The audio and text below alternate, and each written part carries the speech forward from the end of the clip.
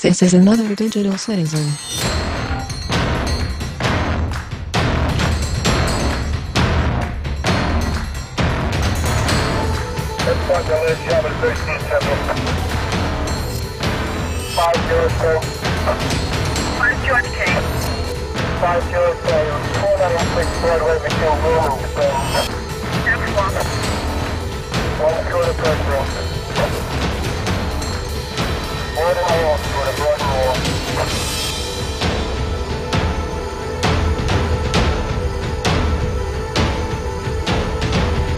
This is a podcast meant to encourage logic through stupidity and chaos. A podcast meant to incite discussion between friends, enemies, countries, and religions. This is a podcast for us. For the digital world.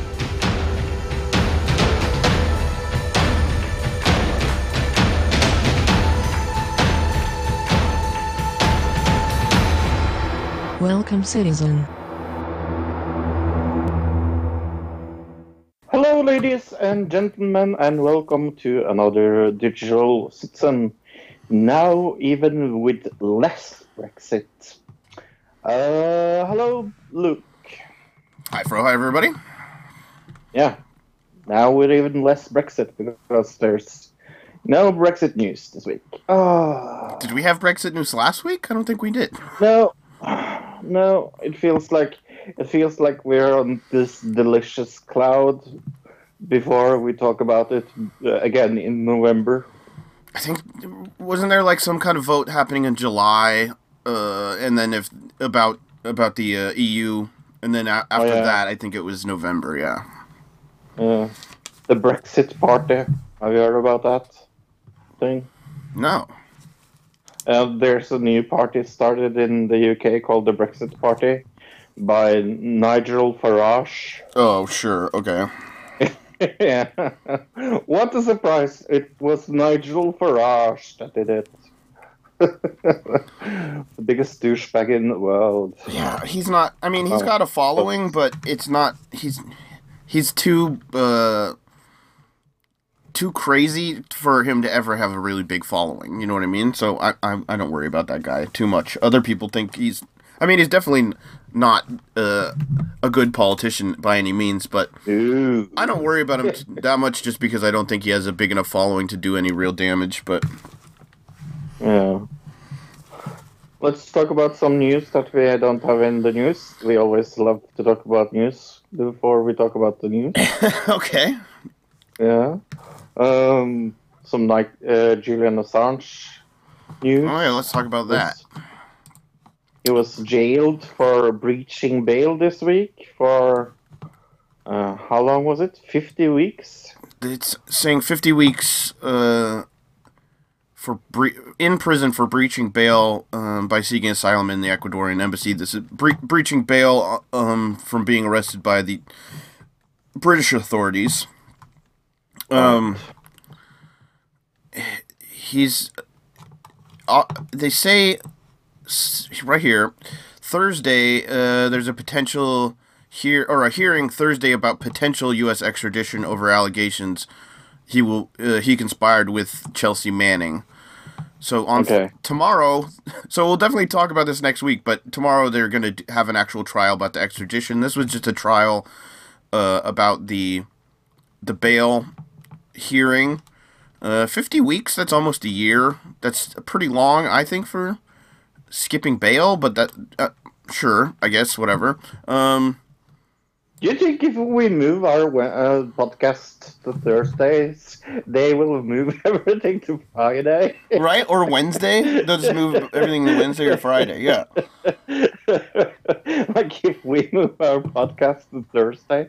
Because like this is the fourth thing in a row that has happened on a Thursday that we know we will cover next week. I want to say at least 4 weeks, if not more. Yeah, for sure.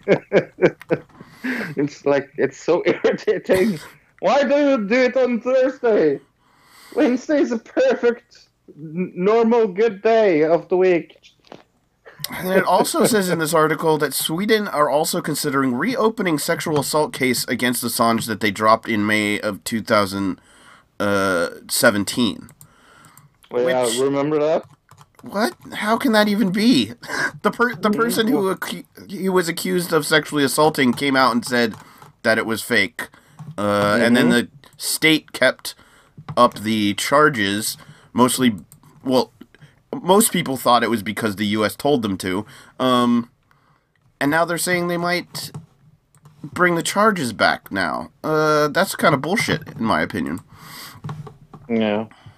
PewDiePie ends his subscribe to PewDiePie meme in a very honest and very emotional video on the internet. I thought it was emotional, at least. He was clearly taken back by the awful things that happened in Christchurch in New Zealand, where the silent screams subscribe to PewDiePie. And like he says in the video, there's many people that have used this for good, but when people are using it for something as awful as that, I understand that he wants an end to it. When it happened, and you initially sent me an article about the whole thing and its relation to PewDiePie, and I just wrote to you, right. The joke is clearly over. Right. And I think the joke was over then. PewDiePie coming out, he even said in the video, I waited a while for things to die down and to make this response. So I think everybody, at least that knew it was a joke, knew the joke was over then. Right. Anybody with a head on their shoulders. A lot of other people didn't even know it was a joke to begin with. They were taking it seriously or whatever. That was why it was funny to us. Yeah. That's what the joke was. But it's no longer a joke. So yeah, I agree with the whole sentiment. But I think that joke's been over for a little while now. I mean, another big thing on YouTube though. Joe Rogan and the H3H3 podcast are not doing live podcasting anymore. Joe Rogan didn't really mention it. He just started uploading his podcasts without being live. And then H3H3 started uploading his podcasts without being live. And he actually did talk about it in one of his podcasts. He says it was in retaliation to a company, specifically KFC, which is like Kentucky Fried Chicken, attacking his live stream and getting it demonetized for like a tiny little clip or whatever. And so, yeah, the whole live streaming thing as far as YouTube goes, it seems like those live podcasts that we've kind of gotten used to over the last 2 years or whatever is not going to be a thing anymore. Yeah, and as we discussed last week, we are not a live podcast, but we feel that it's live because we're doing it live. It's kind of, yeah. Well, I think that was a few weeks ago we talked about that, but I mean, it was always a consideration in my mind. Like the biggest podcasts, they all do their stuff live on YouTube or whatever, the biggest podcasts. And now the biggest podcasts are no longer doing that. They're not live anymore. If you listen to the last H3H3 podcast, every once in a while they'd be like, so weird not to be live. He's like, I could say anything right now and we could just cut it out, you know? Yeah, in other news that we didn't cover, not going to talk a lot about. There's been some drama in the sports world with Gabriel Galassi claiming that Mo Farah punched and kicked him at a hotel, making drama in the running world, if anyone is interested. No, I don't think anybody knows who that is. If one person listening to this podcast knows who that is, besides Fro, I would be surprised. I thought it was an interesting thing. And we have had our first Russian jailed for the Mueller report being out. Her what are you name talking is, about? The first Russian in America. The first Russian in America got arrested. Was sentenced to 18 months in jail. Oh, that had nothing to do with the Mueller report. That's why you confused me. Yeah, no. Absolutely nothing to do with the Mueller report. Are you sure? Yes. Okay. Yeah, go and do some more research on that. Maria Butina, or whatever the hell her name is. Butina, yeah. No, Yeah. she was arrested for not registering as a foreign agent. Ah. Yes. Okay. Yeah. If you saw on the news that they were trying to construe it as it had anything to do with the Mueller report, I'm not surprised. But I did. It didn't. I did. I read like she's the first victim of the Russian victim in the Mueller because she was a criminal agent, right?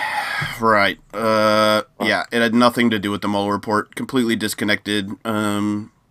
Yeah, it had nothing to do with each other. Oh, the other thing, Woodstock. This is why we didn't come. Yeah. Did we talk about Woodstock on here, or did we talk about it like when we were watching a pay-per-view with people? The new Woodstock. I think it was a pay-per-view thing. Okay, so we never talked about it on here, but they were planning on doing a new Woodstock 50th anniversary Woodstock coming up here, and because it's 2019, 69, 2019. It got canceled, Fro.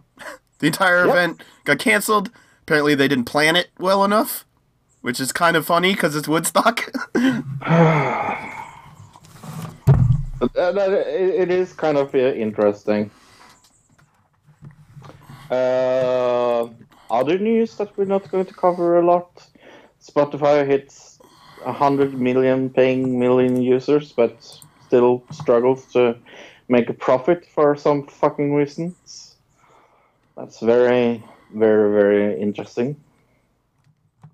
How can you have 100 million users, paying users, and not make money? Netflix hasn't been making money. Didn't make money for years and years and years and years and years because of the overhead. Lots of these businesses, the plan is not to make money for 10 years sometimes, and then you have to get past the hump, and then you start making money. But it's interesting that you can have such a good. I think everybody knows Spotify is and uses it. I don't ever use Spotify actually, but lots of people do. I mean, I love Spotify, and you can find our podcast on there. Is what I meant to say. that is what you meant to say. We love Spotify because our podcast is on there, and he uses it all the time, night and day. Yes, but let's go into the real news. Okay, I'll start this out. Venezuela's Guaido accused of coup attempt by Venezuelan government. The Venezuelan authorities say they are putting down a small coup attempt after the opposition leader Guaido announced he was in the final phase of ending President Nicolas Maduro's rule. This is an article from yesterday, middle of the day yesterday. It's still kind of going on, but I just watched a video from Democracy Now! Before we started the show, and it's basically already failed, this whole thing. We'll see what comes of it. I think at the beginning of next month is some massive planned protests, but it says here Guaido declared himself the interim president in January and called for members of the military to help him end Maduro's usurpation of power, but military leaders appear to be standing behind Maduro.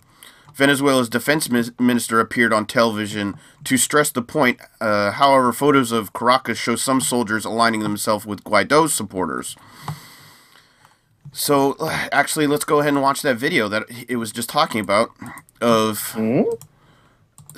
says some of military are seen supporting Guaido. So, this is that video that it is referencing here.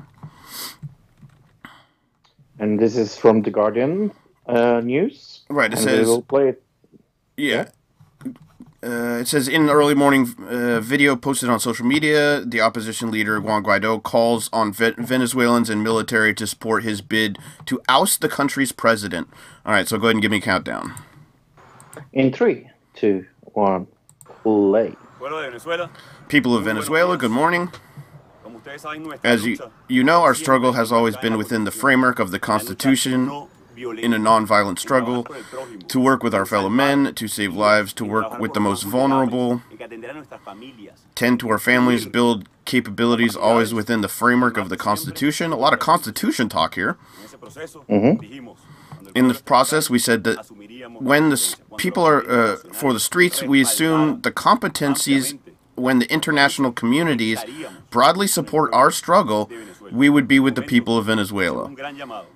Now I call on the civil servants, who are the fundamental component, not only for the transition, but also for the reconstitution, to recover national sovereignty. Our armed forces today, courageous soldiers, courageous patriots, courageous men who follow the Constitution, have responded to our call. We have come together in the streets of Venezuela. Okay, we can stop it there. Yeah. It's like twice as long, but he just continues saying a lot of the same kind of verbiage about the Constitution, and we need to follow the Constitution. There's a lot of this talk about the Constitution because the way they can oust the other president is to get people to recognize him as the president through the Constitution. I guess their Constitution has some way of doing that, and so he's talking a lot about it in this. You can see the military there in the background. What I saw on Democracy Now! Is that these are not actually the military. They are the National Guard. There's a very small number of not National Guardsmen. None of the Navy, Army, Air Force, any of the that kind of branches of military, none of them have defected to this side. Some National Guard, and not all of the National Guard even has. I even saw that this thing here that you're seeing, this staged kind of video, some of these National Guardsmen in the background were tricked. It's reported that some of them said that they were told they were going to receive awards, and then they showed up there and it had nothing to do with an award ceremony or anything. Wow. And so they were just used as kind of a prop in the background. Yeah. So that's the video there. Maduro's detractors hope the military change the military will change its allegiance in reassessment as reassessment grows following years of hyperinflation, power cuts, food and medicine shortages, which, like we've said in the past, has a lot to do with our continued sanctions on this country. As a result, John Bolton, the U.S. National Security Advisor, said what was taking place in Venezuela was not a coup, but a legitimate leader trying to take control. Right, that's what we're saying. What do you think about this, Fro?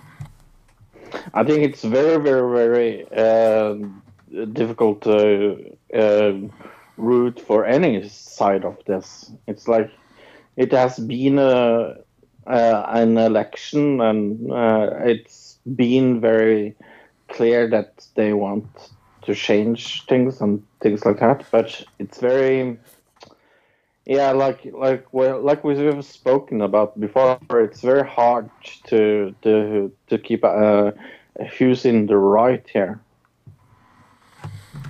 I mean,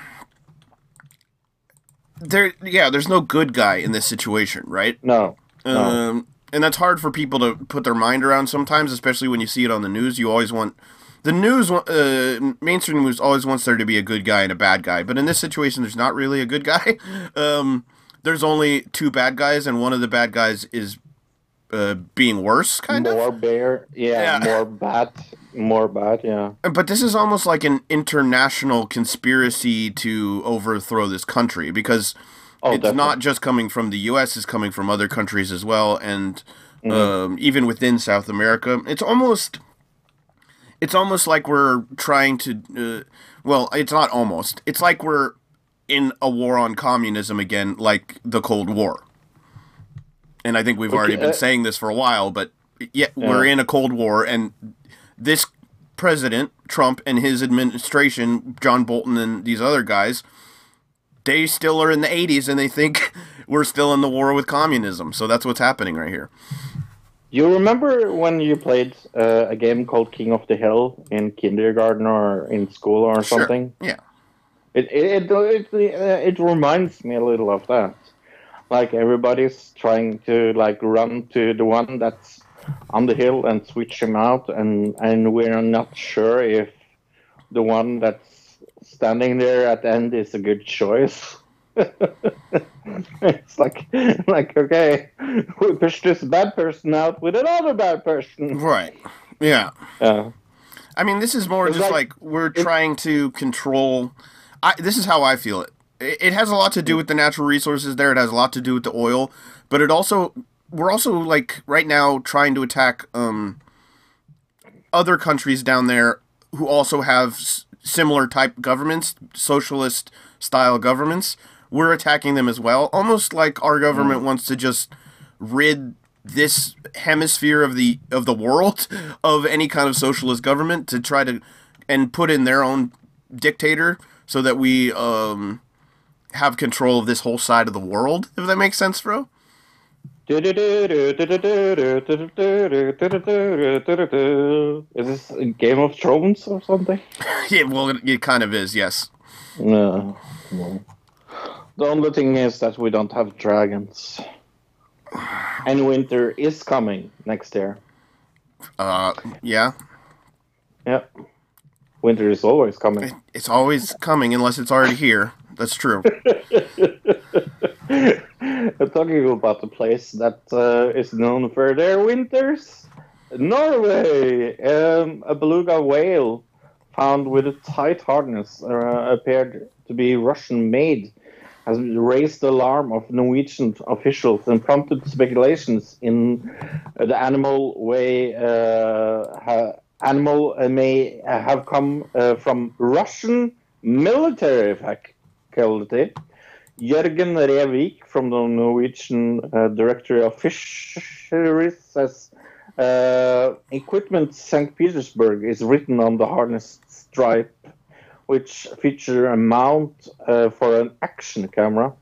He said Monday fishermen in the Arctic Norway last reported a tame white citizen.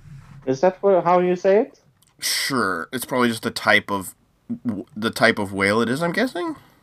Yeah, or the it's not it's not a big whale. It's more like a dolphin than a whale in size. Oh, If you look at it. I guess so. I don't know. If you look at it. Anyway,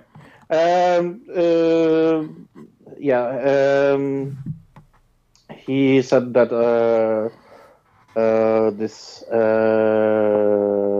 where was I? Jesus Christ, I lost total.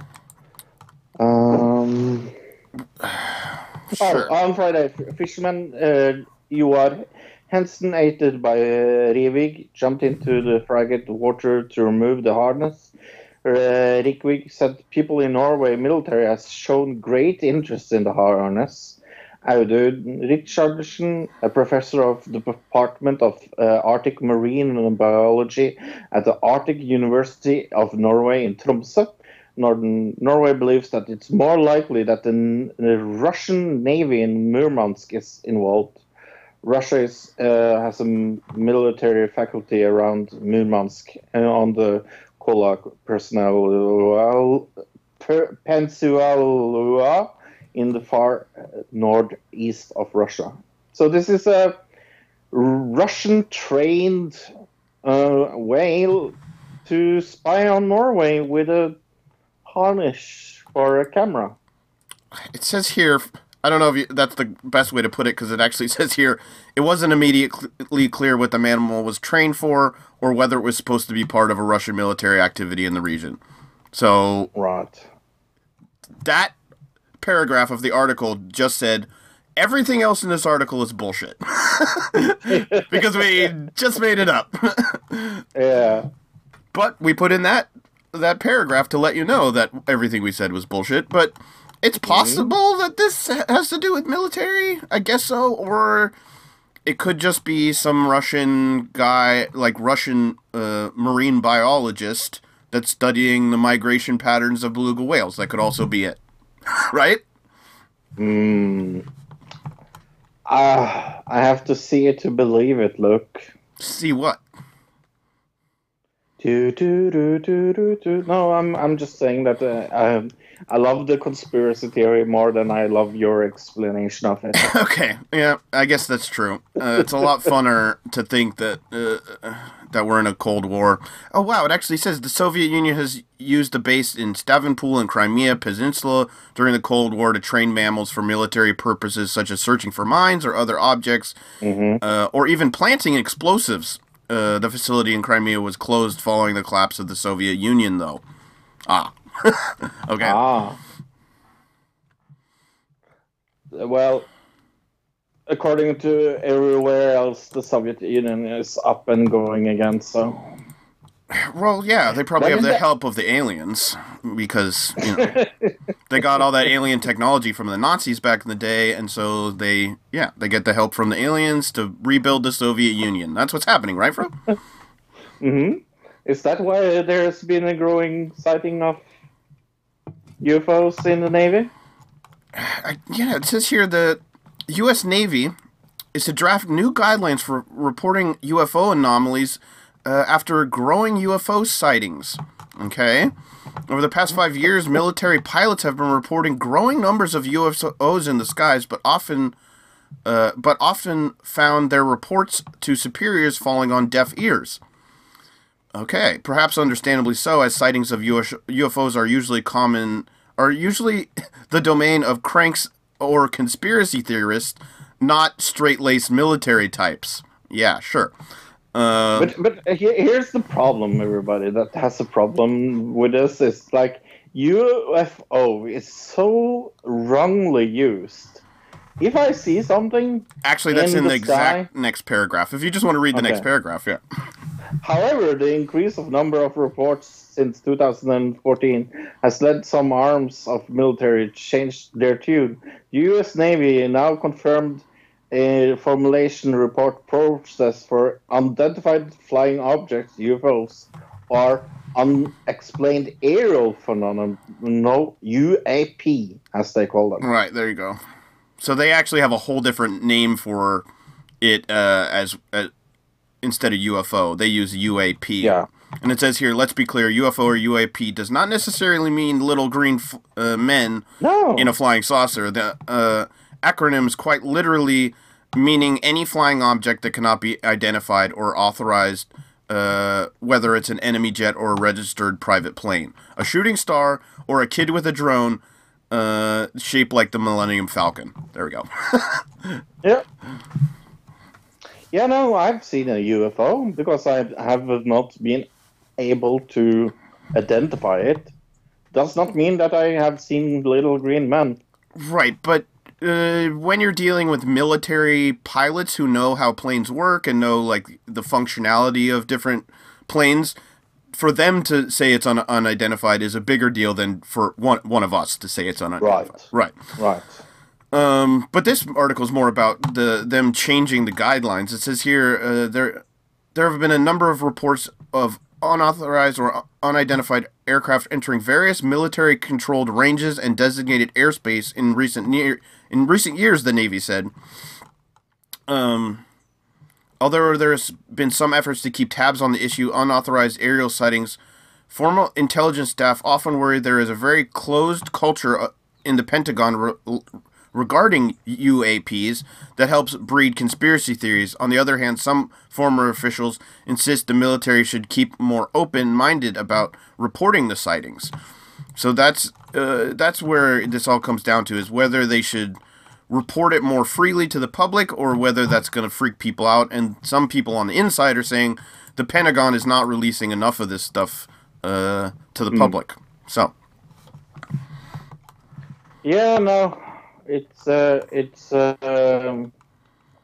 true though. It's like we don't see a lot of this from official governments because I think they are afraid of looking like fools. Well, I also think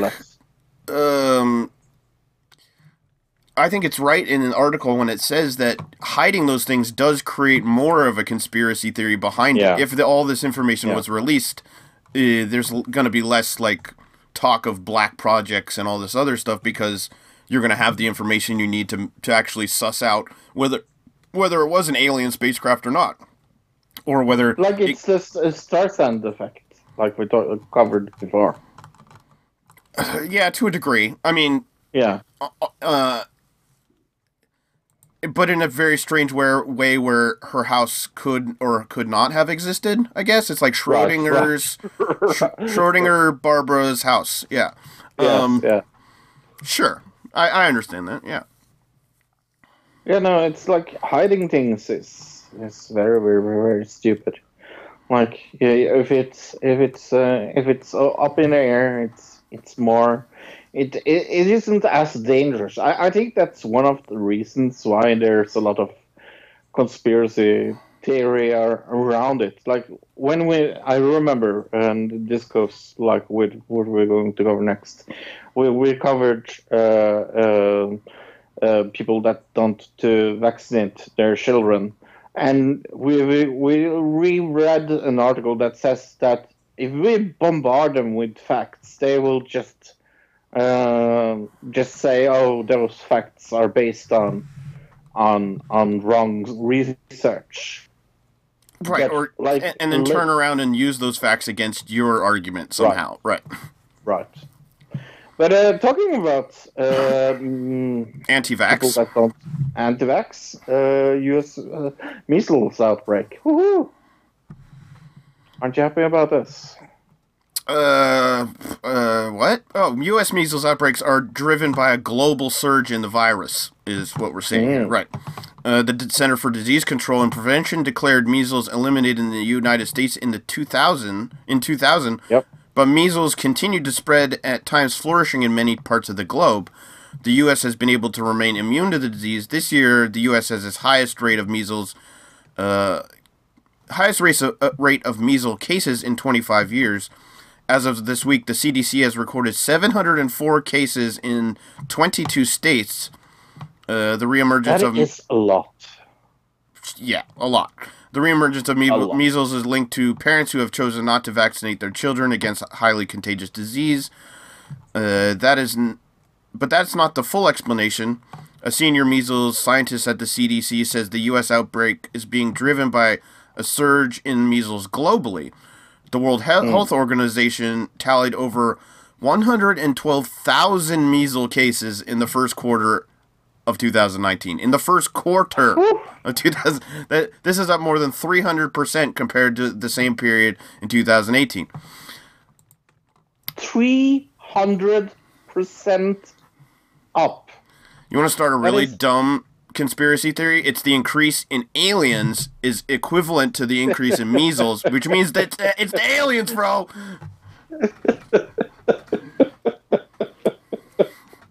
Yes. Measles aliens, yes. Mm-hmm. Is that an alien craft that is dotted like with red dots? It's a spotted alien craft, yeah. Spotted alien craft that you can't itch, or you will get scars. Right. So yeah, this is pretty bad. It says measles is one of the most highly contagious human diseases known to science. Before measles vaccine was introduced in the U.S. in the 1960s, the CDC estimates 3 to 4 million cases a year in the country. It's so easy. Like what is most sad about it is how easy it is to get rid of. Like that's maybe the most sad part about it. Like the vaccine has been around for so long, and it has proven again and again and again to be a proven way to get away with measles. It's so sad. It's so sad that this was a thing in 2019 one that we're talking about. Right. I mean, I thought it was around, or I thought we had like kind of licked it sooner than 2000. I thought it was, Yeah. somewhere in maybe like the 70s or 80s we would have gotten rid of it, but it wasn't until Yeah, the no. 2000s, and now it's just going back up again. And according to this article, it's due to, outbreaks in other parts of the world. It's also an increase there. It's a, it's an accompaniment to the outbreak here. So Right. it doesn't just have to do with people specifically in America having those specific values of not vaccinating. Not vaccinating is like a global problem, clearly, I guess is the point. Oh yeah. Oh yeah. No, but that's what I say. That like it would be so easy to get away with.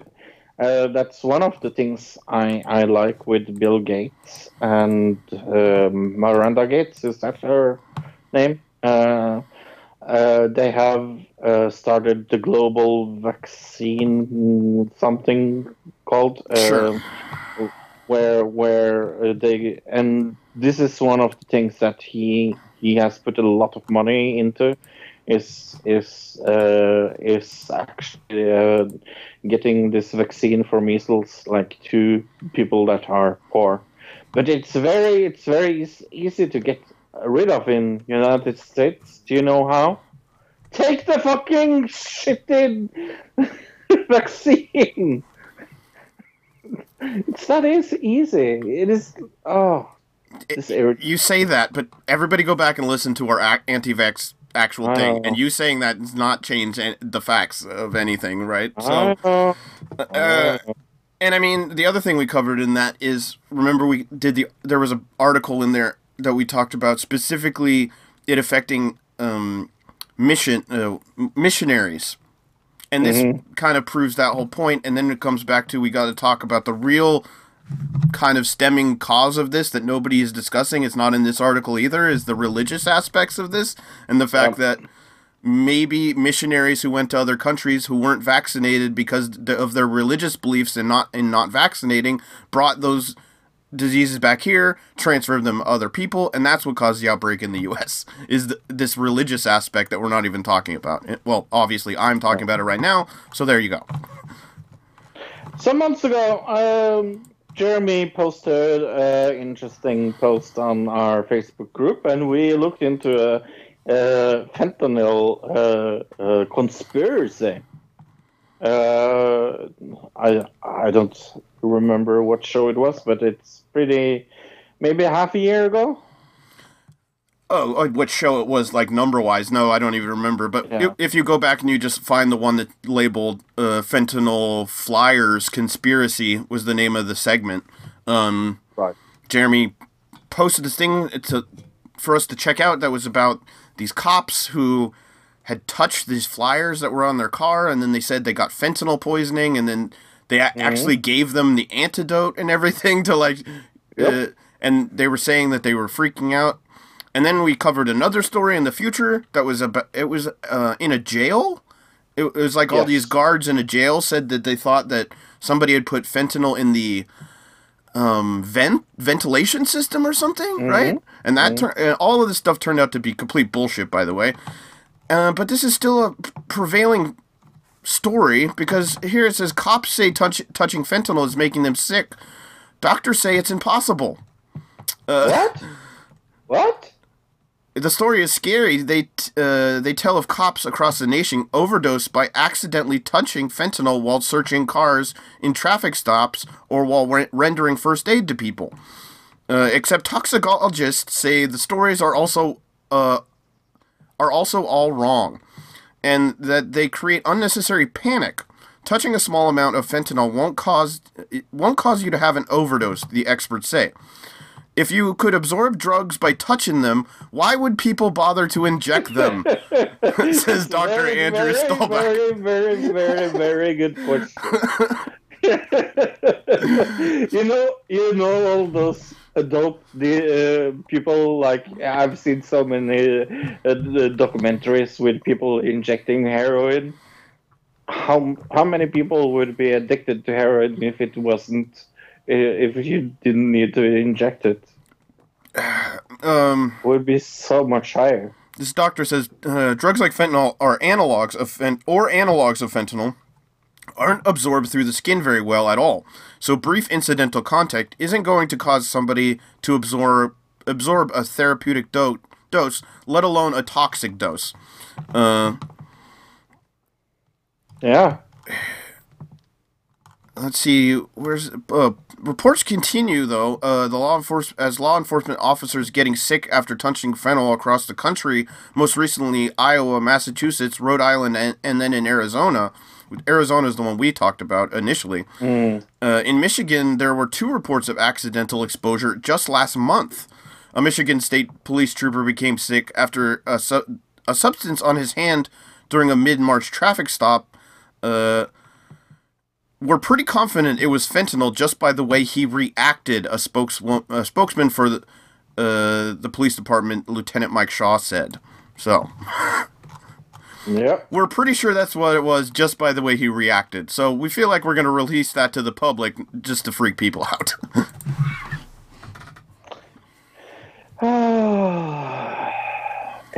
It's so unnecessary.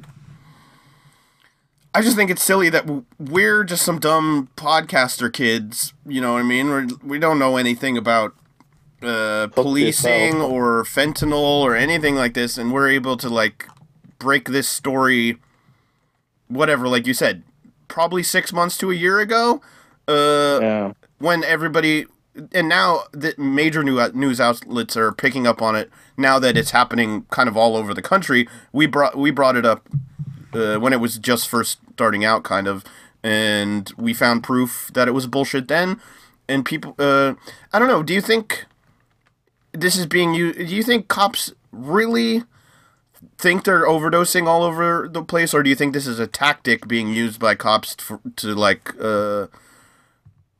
I don't know, to get press or to get... It's a scare tactic to get people to stop using drugs, isn't it? See, I think it's more of a scare tactic to maybe get funding for the police and things like that. I don't know. It could be a combination of both, I suppose, yeah.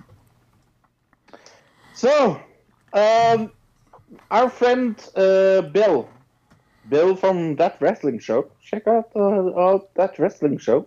It has a very nice host from Norway there. I know him very well. Asked us to look into what's going on in his home state. And we're going to go to Baltimore because he lives in Maryland. And there is a mayor there called Catherine Pugh. Sure.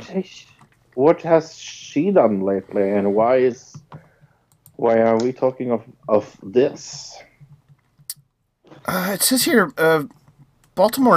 viewers of Baltimore newscasts are getting used to seeing images of Mayor Catherine Pugh. Pughs. I don't think that's how it's pronounced, but sure. Pugh's lawyer pulling up at her 3-story house and vanishing inside. He later insists that her health is too fragile for her to think clearly enough to make decisions about the future. Okay. After a month, she should definitely be a mayor then. Right. After a month on paid leave from her job, on paid leave from her $185,000 job, so she's been being paid for a month on leave as the city's #1 official. Her lawyer's cryptic comments about the mayor's open-ended retreat inside her home in the city are straining the credulity of some of Baltimore's taxpayers. The scandal isn't going away, leaving her politically vulnerable and deeply isolated.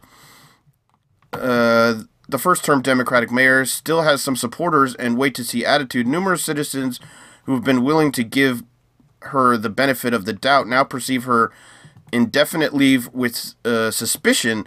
It's something her main attorney Stephen Silverman is acutely aware of as calls for her resignation accumulate. Right. So, do you know why she's in there in the first place, Fro? No.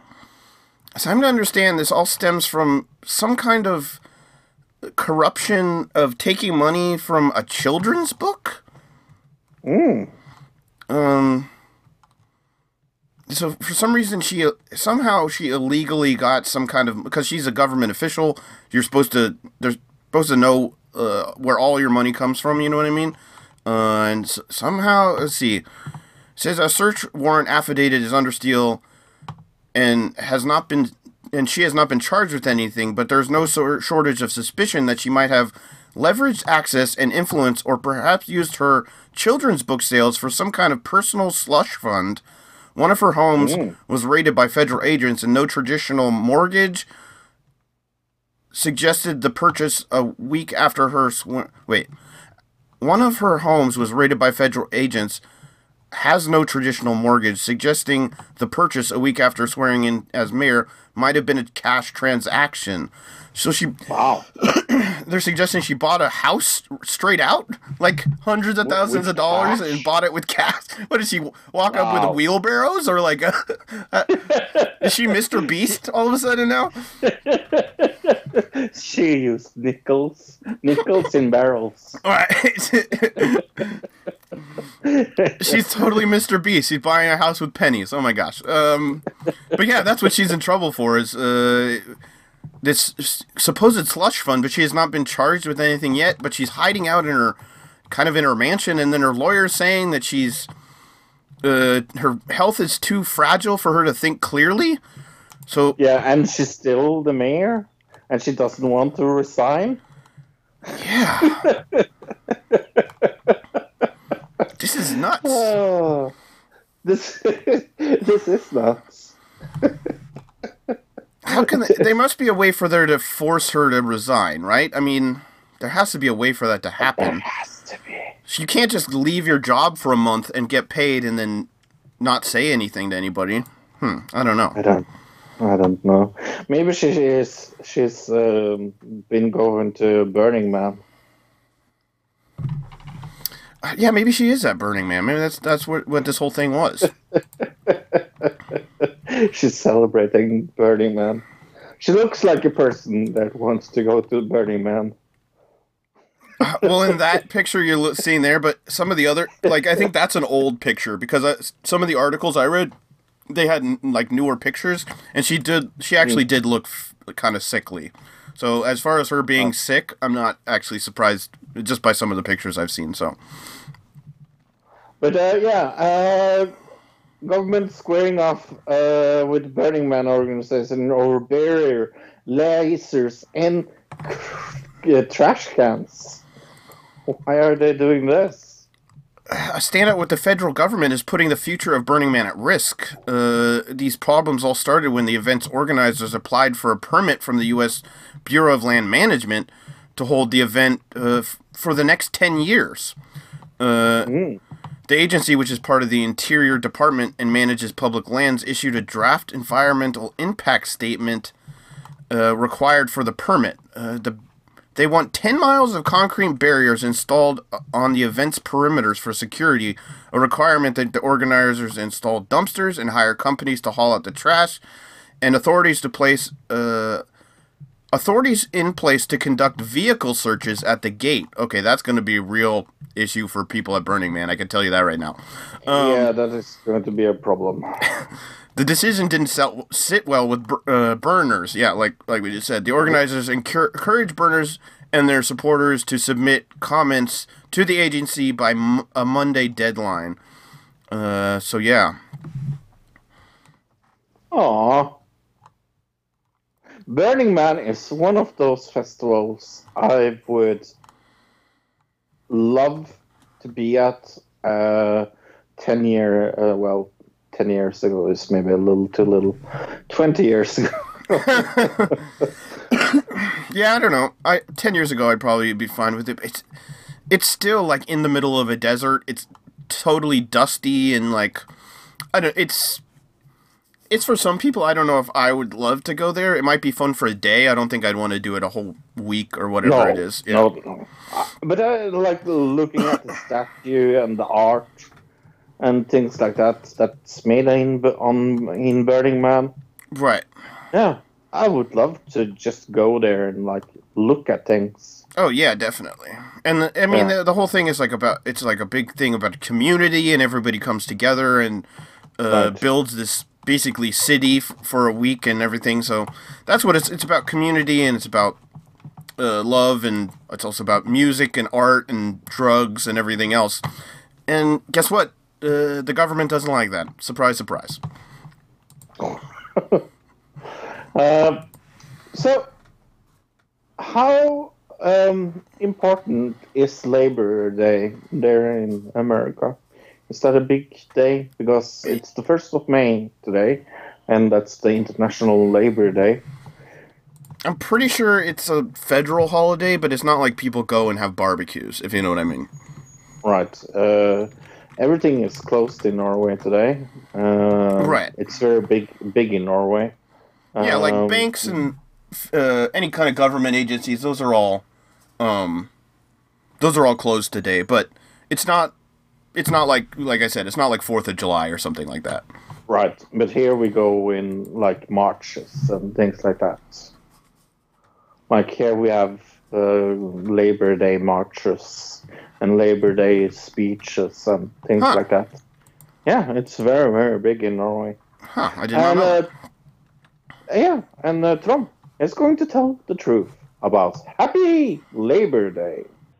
Hello, this is Tron with Tron Tells the Truth.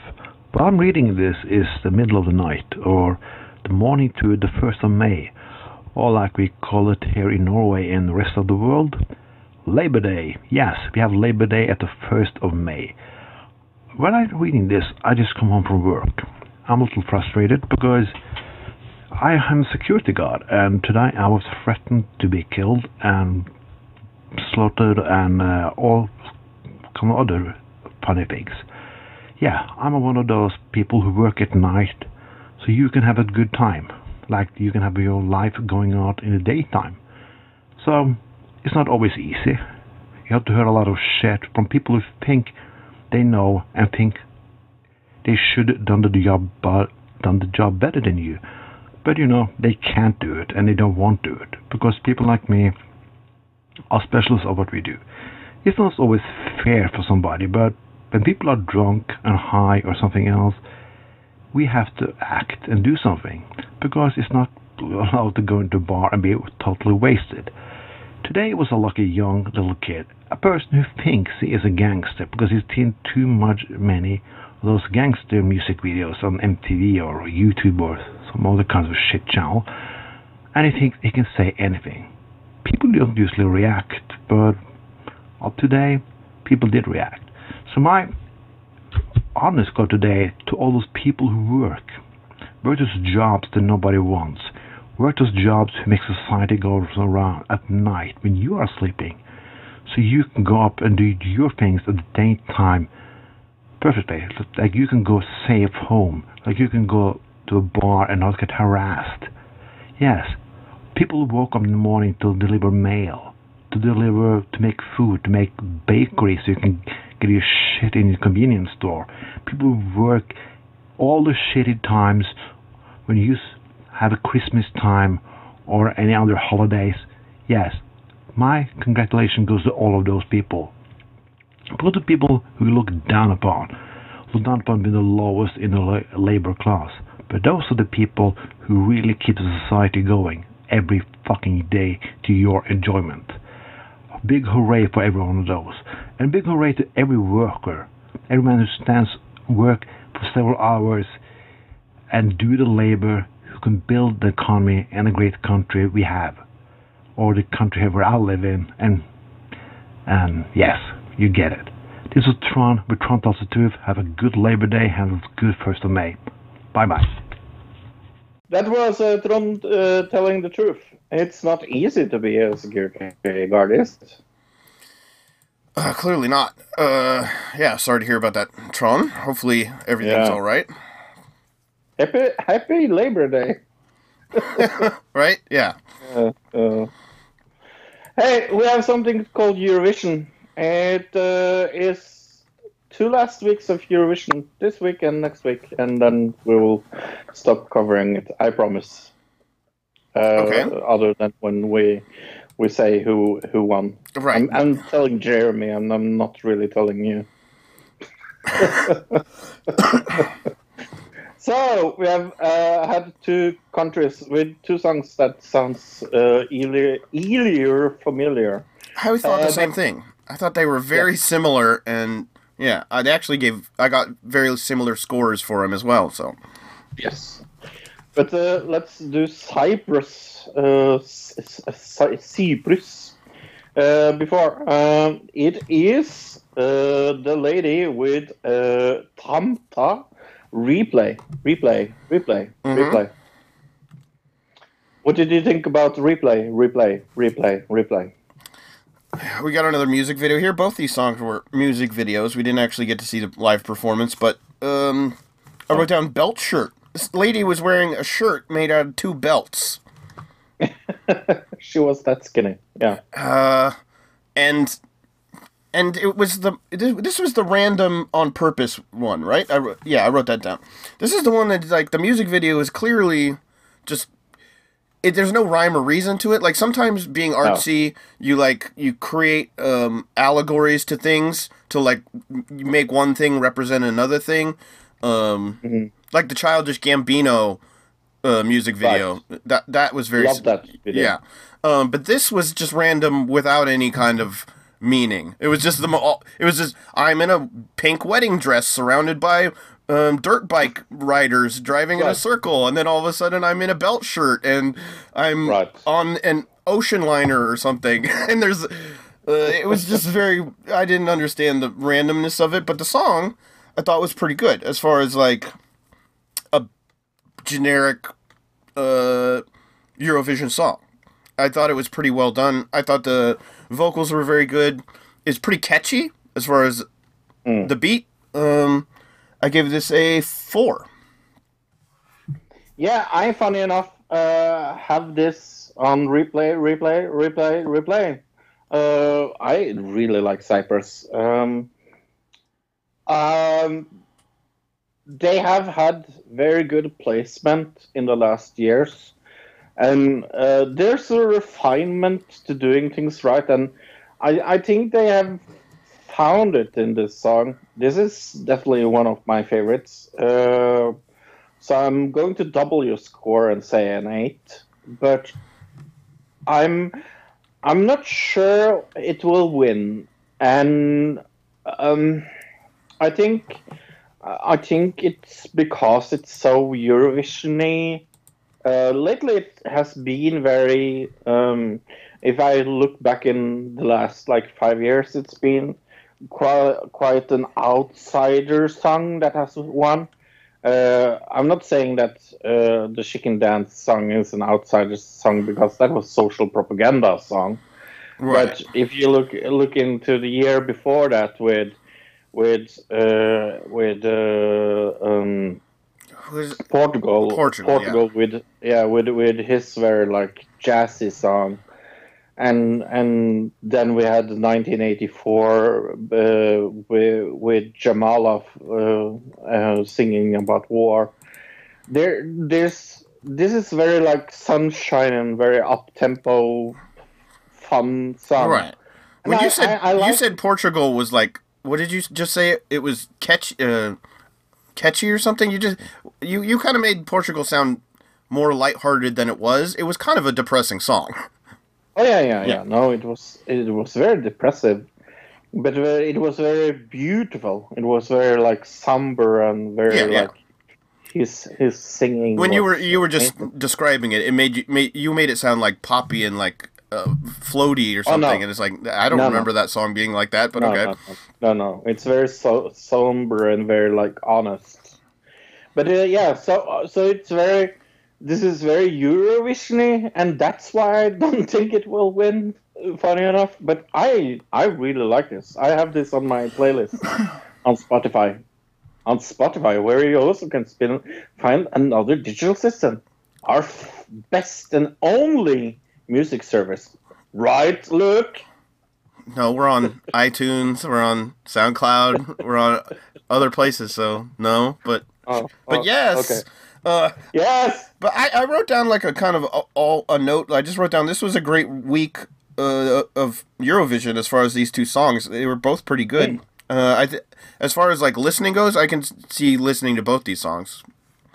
Yeah, because let's go to number 2. It's Michela with Chameleon. Malta. Yeah, what did you think about Chameleon? Another music video. That is one thing. I have a feeling that both of these singers are maybe not going to be as good live as far as vocally as they are in the music video. I mean, that's obvious, but we can't really get an idea of how great of a singer they are from a music video. But this is like reggae pop, I wrote down, kind of. Is that kind of the beat you got from the song? Like a reggae pop beat?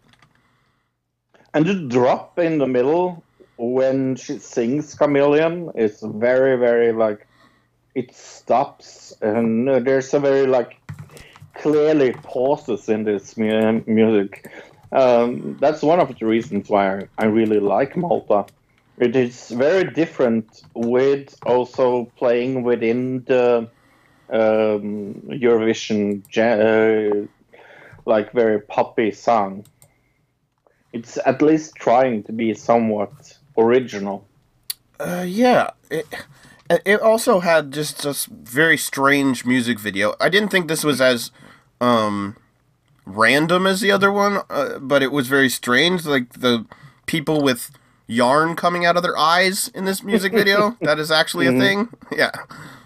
And this is also a lyrics video, we should say. So all the lyrics to the song is on the screen. I find that a little irritating, but it's okay. Okay, I gave this a 4.5, so pretty close to the other one. I mean, it's a little bit better, but they're so similar, is the thing. Yeah, and I give this a 9, because I also think it's very similar, but better. I like Malta's better because of the drop in the middle, where it's very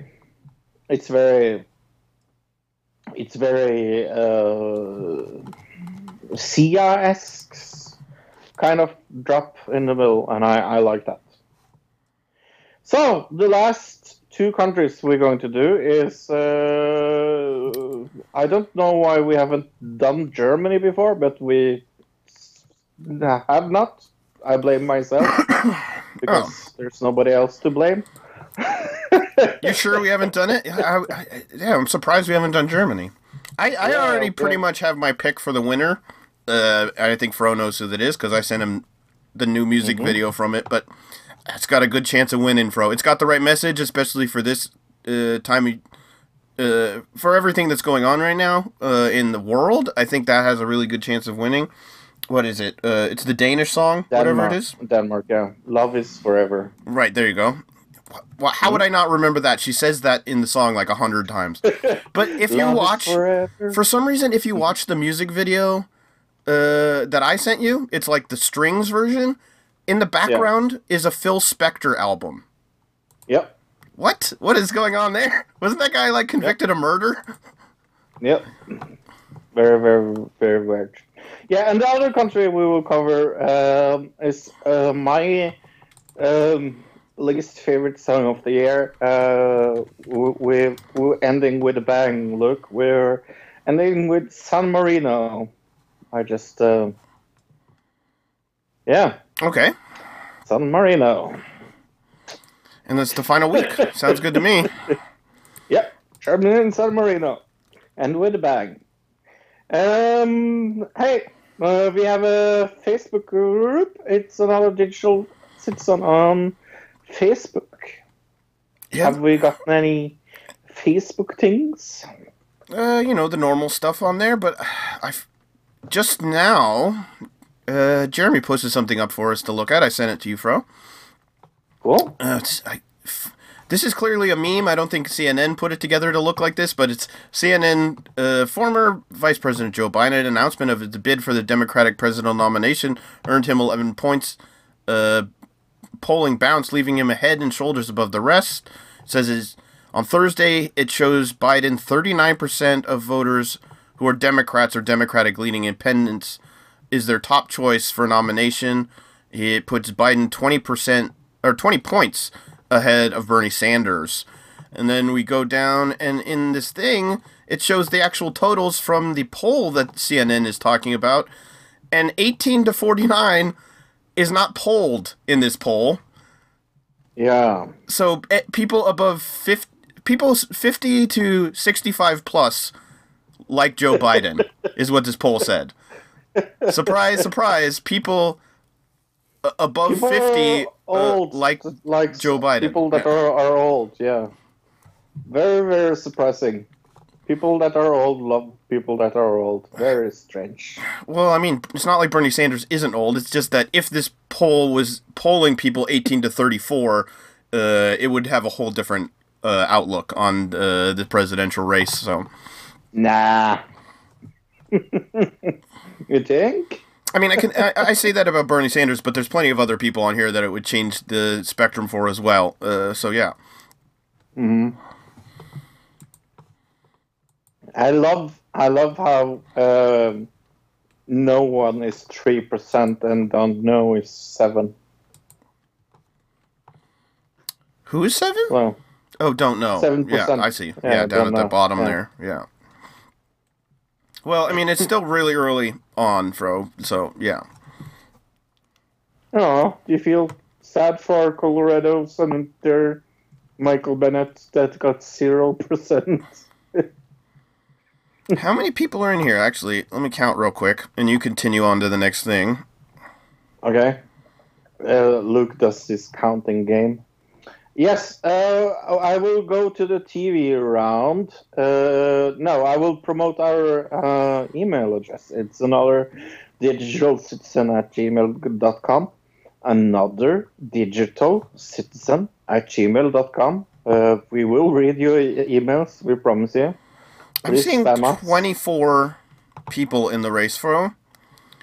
And I believe that was one of my predictions at the beginning of the year, was that in the presidential race there would be over 20 entrants in the Democratic side. You remember me saying that? Well, we're at 24 now, so my prediction already has come true.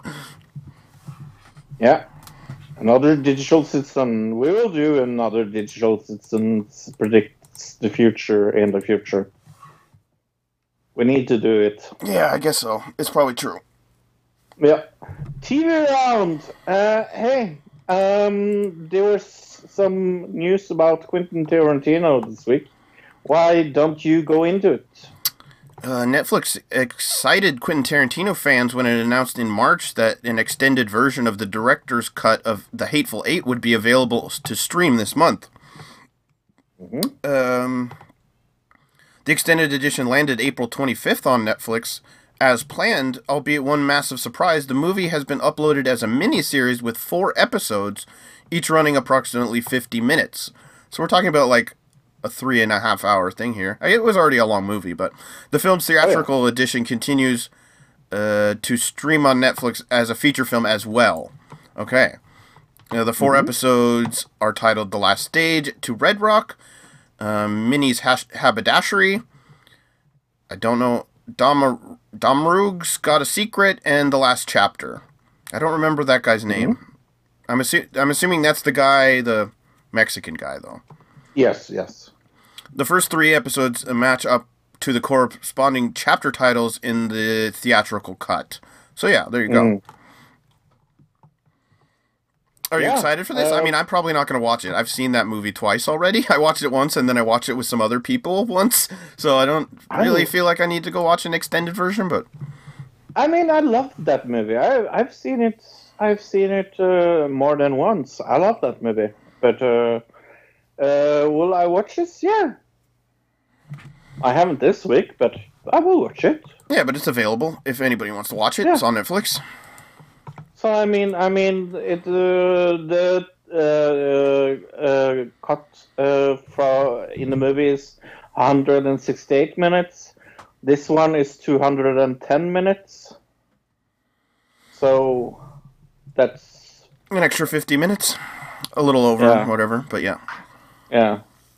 So yeah, no, I'm very, very excited. Hey, look, I've seen so fucking much on TV this week. You have No clue. All right, well, you start, because I haven't seen all that much, to be honest. I've seen so much, but I've seen so much bad, and I've also seen so many good things. But let's start with a Netflix series, 2 episodes, and I'm out. Chambers, it's called, on Netflix. This is what is this? I saw the preview for it. It's about, like, heart surgery, or it's about a guy who gets a new heart or something, and then starts A taking female, on... yeah. Oh, it's a female. Female. Oh, okay. I thought it was a Yeah. guy for some reason. It's a person who gets a heart, right? And then takes Right. on the attributes of said heart, I believe. Yeah, and it's a supernatural thingy, and it has Uma Thurman in it, and that's why I was very, very excited for this. Mm-hmm. I like her. But it is extremely bad. Look, it is 2 episodes, and I'm out bad. I did not finish this, and that will be a continuing thing when I go through things I've watched this week. But this is terrible, terrible, terrible, terrible. I give it 3.5 out of 10. Okay. I watched something you recommended to me last week, Ghosts. I watched the 3 first episodes. So funny. All right. Anybody who didn't listen last week, I guess it's about... It's a show about... How do I not ruin this? Because it... right? It's a show about a lady who inherits a house, and the house is haunted, and it moves on from there. But it's a comedy about kind of the ghosts interacting with the house and everything else. And it's interesting because it kind of creates lore of ghosts that isn't really even there yet. You know what I mean? Like certain lores of how you touch things or how ghosts would haunt things. It's like creating this lore that I never have thought of. Maybe it's something you had. It's very good made. It's very made in a good way, especially because the dynamic of the 2 people that buys this house is very, very, very good with the husband and wife team. Especially when one thing's happened to one of them that the other one right. believes. See, you can't say anything about the show, otherwise we're gonna ruin it. Right. Yeah. But so, it's it's based on it's a very funny thing, premise. and it's very funny. Yeah. It's a very funny premise, and then it's very well written as far as the jokes go, and the acting's very, very good. I really like the main character. She's very good. I've seen her in something before. I know I have, but she's very good. First 3 episodes, I gave a 9.0. It's very funny. As far as like best shows of the year so far, it's one of the best shows of the year so far. I saw 2 episodes and I'm out. Look, of a show called Good Trouble. It's about 2 teenage witches that has power. Stop me if you heard this premise before, Sabrina the Teenage Witch. Okay. Yes, this is extremely bad. I gave it 2.5, and 2 episodes are now out. Look. All right, why don't you do another one? I've only got a couple more things, so. Okay. I also saw 2 episodes of, and this is I'm going to continue to watch because it's one of the most hilariously bad things I have seen in my entire life. It's called Portals to Hell, and it is spooky documentary, and yes, it's actually documentary. Isn't it more like a travel show than a document? No, because he travels around going to see all these different places, right? Well, but they are also trying to document ghosts. Right. A travel show is kind of documenting the travel, but yeah, it's a ghost kind of travel documentary kind of show. But who's in this show, Fro? Jack Osbourne, the son of Ozzy Osbourne. And he's a supernatural consultant for this show. I did not know. He is Yeah. a leading expert in ghosts and demons, I guess. But this is so bad and it's so funny. Oh, I get it. I didn't get it until. How did I not get the connection? It's because his dad is Ozzy Osbourne, and the. Yeah. Okay, I get it now. That makes him good enough to be able to. What is it called? There's a UFOologist. What's a person who studies demons and things like that? There must be a name for it. Demonologist. I think Demonologist. That's a good one. All right. Yeah. Yes. Yeah, but this is so shit. Like I can't give it like in amusement factor it is a 10, but the show itself is a 0. Right. But I'm still going to continue watching this because I had so much fun with it.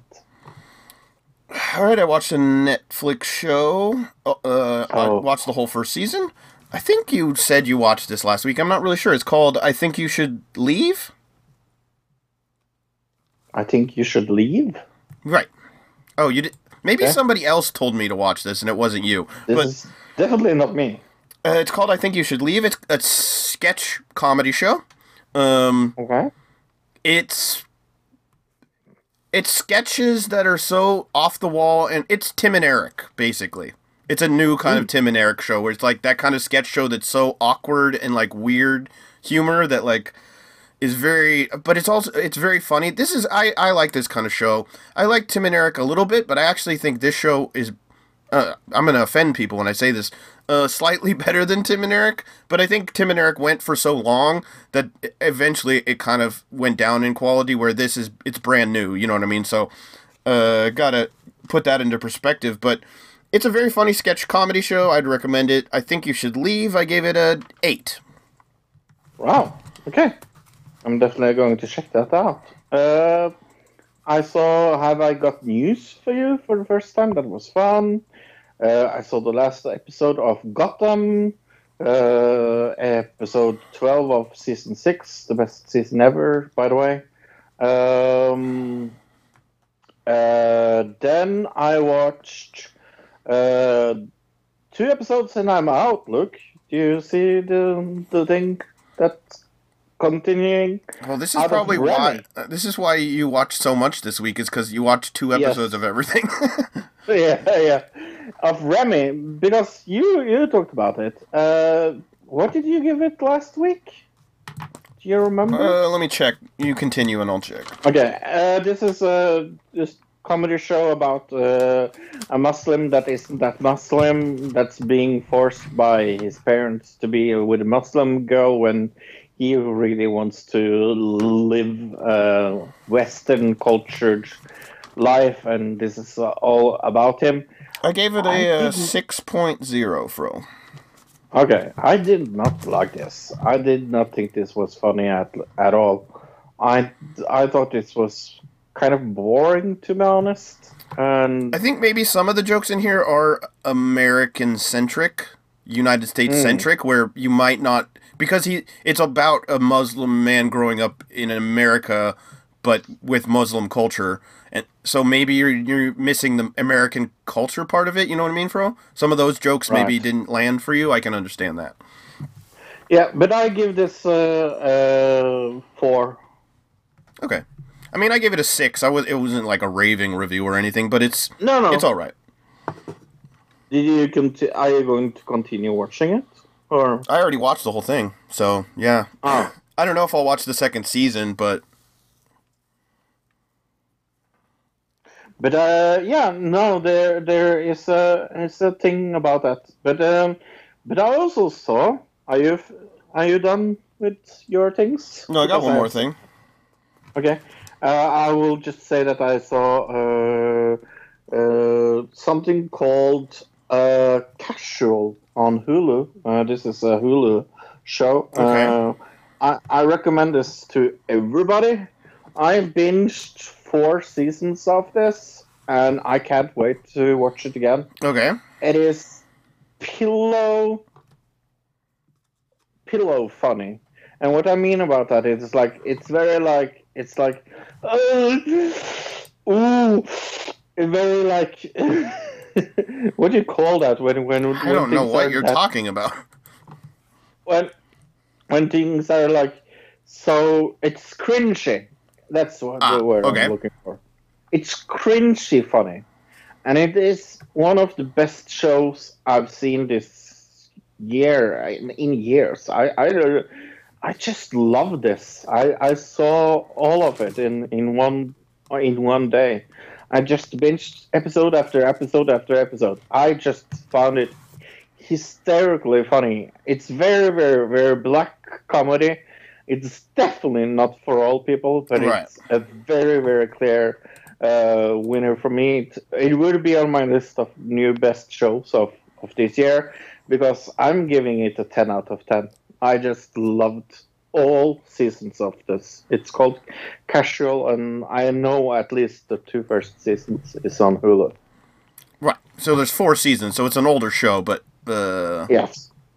it's still is it still running? Do you know if there's going to be No. another season of it, or it's No, over? it ended. It ended very clearly in season 4. Right. Okay. Mhm. Well, there's one thing that I'm assuming both of us saw the first episode of this. So if you've got anything else, we should probably finish off with that. I saw Bonding, the whole season of that. It's on Netflix. It's less funny than Sex Education. It was still good enough to keep my interest in. It's about this very flamboyant kind of gay guy that is his assistant to his best friend, that is this bondage girl that is very uncomfortable being put in this world, and it's very funny, but it lost me in the last episode where it went in a direction where I didn't want it to go. Sure. I think it's only 6 episodes, if I'm not 110% correct, but I give this 6.5. I saw the preview for this. I was not interested in watching it at all. Yeah. I don't know, not my cup of tea. Then I watched War of Roses, 2 episodes, and I'm out. Very bad. 2.5. What is it? War of Roses. Okay. It's about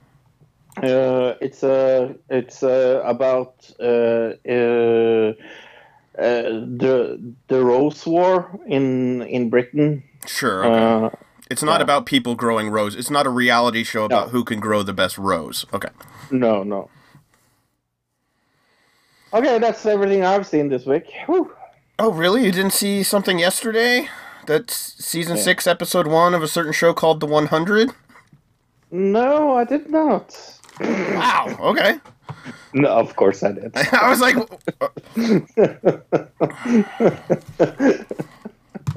Yeah, no, I'm super excited for this. I was very, very, very much waiting for this. Tell me about it, Luke. right, end of last season, the what's left of the 100 had to escape the planet because it was going to go back into nuclear winter, and they got put on this spaceship. Luckily, their two friends, sacrificed themselves to send them out into space. Very sad. In the deep freeze. And so the beginning of this season is, what did they say, 120 years later, something like that? Mm-hmm. Because they've been flying through space in cryogenic chambers this whole time. They find out, we kind of found out at the end of last season that their friends are obviously dead now, but they had a kid, and their kid had a kid, and so these kids are the ones that have been taking care of the ship this whole time. And then they finally find a planet to land on in the first episode of this 6th season, but the planet does not turn out to be as habitable as they thought it was. Not as habitable. That's very, very, very. I wouldn't live there. If someone said, "Hey, Fro, put the house down here. I will give you $1 billion." I wouldn't do it. Is that okay? I don't know. The ending part of it did kind of scare me because I'm getting a little bit of the happening vibe going on from some of the storyline right there at the end. Is that what you got from the ending? Kind of. I think that's what it's going to be, Fro. She says No. it's in the air. That's like the last thing she says. I hope not. But yeah, no. Still good. Still good. Still not a very normal science fiction show. Hey, look! What's up? What did you do on Monday? A few things, but I watched a movie with you for the main topic here on the show. Yeah, we finally sat down and we decided to watch one of the best movies ever made in the entire world, The Silence. This is the prequel to The Quiet Place or something like that. Something like that, sure. Okay, spoilers. I'll do the little... Spoilers. We're going to spoil this movie, but trust us, you don't want to watch it, so... Right, okay, yeah, that's a good point. If you really matter. don't want to be spoiled, I guess fast forward 30 minutes, because we're probably going to do 20 or 30 minutes right here on this movie, but I'll do the opening description. Let's go into the IMDb, do all that crap, get it out of the way, and then we'll tell everybody what we thought of the movie. Yep. The Silence, the world is under attack from creatures who hunt their human prey by sound. A teenager who lost her hearing at 13 and her family seek safety in a remote refuge. However, they discover a cult who are eager to exploit her heightened senses. That part is not even in the movie. I don't know what this description is talking about. There was a cult, but that part about them trying to exploit her heightened senses, that never fucking happened in this movie.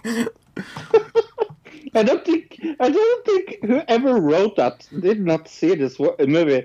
When did they tell us when she was 13 when she lost her hearing? Right, that never came up either. What the heck? This was written like they re-edited it or something after they wrote this, because it did feel like this movie got a bad edit at some point and was missing a lot of stuff, but we'll get into that in a minute. Let's go into the IMDb. Directed by John R. Leonetti. Written by Tim LeBon. Kira Shipka, who is... This is the girl who plays the new Sabrina. Yes. It's got Stanley Tucci, Miranda Otto, John Corbett. It's kind of got for a minute. Yeah. Let's see. 2 seconds. And then Billy McLennan. Those are kind of the main actors in this film. Mm-hmm. Right, it was released April 10th. We pretty much said on the show when it came out. We don't have any figures as far as money because this is a Netflix movie, so they don't release any of those figures. You almost said. I almost said documentary. Yeah. Very, very bad documentary. Yeah. Here's an interesting thing, Fro. Though this has similar elements to The Quiet Place, which stars Stanley Tucci's sister-in-law, Emily Blunt, however, Tim LeBon's book, which this film is based on, was published in August 2015, and the film began shooting September 2017 before A Quiet Place was even released. Oh. Mm-hmm. That's interesting. You didn't say the scores on Rotten Tomatoes, did you? No, I didn't do either of those. Yeah, go and do those. Rotten Tomatoes score of 29%. Very, very, very, very, very good Rotten Tomatoes score. What did it get on IMDb? 5.3 out of 10 on IMDb. Which is actually higher Amazing. than I think it would be. Yeah, that's like above Yeah. average, right? I mean, it's only 0.3 above average, but I don't think this is above average film, personally. Oh, it is not above average at all. So I'm going to take you through this movie. Very, very, very, very. It's very easy to recap because nothing really happens in this movie. So we start up with this people digging somewhere. We have no clue where they're digging, and they put a hole in the crust of the earth. And suddenly, small things that looks a little like a mix between, I don't know, the big predators from Jurassic Park 2, the flying monster in Jurassic Park 2, and Birdemic monster, kind of. What would you say this monster looks like? Because it's It's little like a bat. I kind of think it looks like something out of Harry Potter, or maybe yeah. I mean, it's kind of a bat mixed with a bird mixed with a dinosaur, kind of, I guess. But it doesn't have any eyes. Like, No, and it has super hearing, but for some reason it can't hear people walking right beside it. But it will hear a snake like A 10 rattlesnake. meters away. Right. Yeah, 10 meters away. So how it's possible that it hears one thing and not the other one is never explained in this fucking stupid movie. But yeah, we start with this crust being broken. And then we meet Stanley Tucci's family. And it's never explained how this girl lost her hearing. But she's very, very clearly not deaf. And why am I saying that? Yes, I'm saying that because her toning in the way she speaks is very natural. It's like she's not even like pretending to have bad hearing. right. I mean, unless you look up look it up on Google, and then they tell you she lost her hearing at 13, which they don't mention Right. in the movie, like we said, which would have been an No. important part of this movie to put in, I think.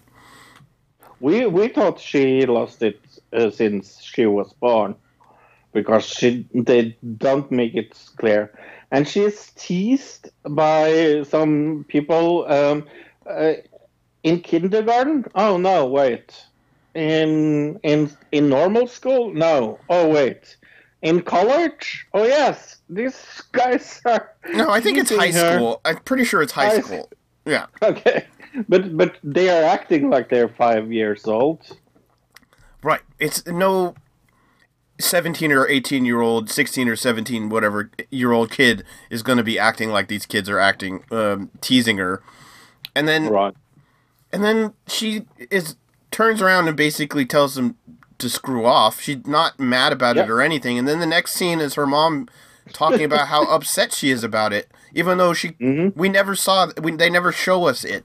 They do a lot of this where it never shows us stuff, and I really think there was a bad edit at some point that this movie got a lot of stuff cut out of it, and it was all missing plotline stuff that would have connected a whole bunch of stuff that really doesn't connect in this film, right? Oh, so fucking bad. But yeah. So suddenly on the news, they get this message that yes, Mm-hmm. the chinchilla hates this movie. We agree, Philip. But yeah, no. Then we did get this message that people should cover their fireplace and things with plastic and be very, very quiet. There's a little problem with that, Luke. when they see this message, Mm-hmm. the fireplace is already covered with plastic, and we never get any explanation why this has happened. Right. And And- that is very weird. And on the news, they say, everybody be quiet. You don't make any noise. Don't drive your car around. Is what they're saying in the news. And so this family, remind you, the girl is deaf, so the whole family knows sign language. Luckily, they don't figure out to use sign language until way later in the movie. Yeah, because now they discuss things and they are pretty loud. Okay, time for a road trip. Where are they going, Luke? I've no idea. They don't ever tell us where they're going. And the last scene we just saw was them watching the news where it said, "Don't drive in your car." And so their first instinct is to go get in the car and drive to somewhere, which they don't tell us where. Okay, but where are they going, Luke? Because it's very clearly that they're going somewhere. Where are they going? They don't tell us where. That's what I just said. What? What? They don't tell us in the movie where they're going in this movie that is 90% road trip? Where they're going? Right, and we should mention they have two cars. So they have the one car, and the guy, the uncle, we find out is not actually an uncle. He's just a friend they like kind of call an uncle. He brings along some guns, which kind of come into play. Not really. But before we go on this long-ass road trip, we go underground to the New York Underground, and we see this scene with a lot of people trapped inside underground carriage. Subway with a subway baby- car, right? Subway train Yes, subway train. for Americans. Yes, and it is people are being trapped inside there, and we see this baby starting crying, and all the passengers are very, very afraid of this because they know for some fucking reason that whatever trapped them inside there underground, they know react to sound.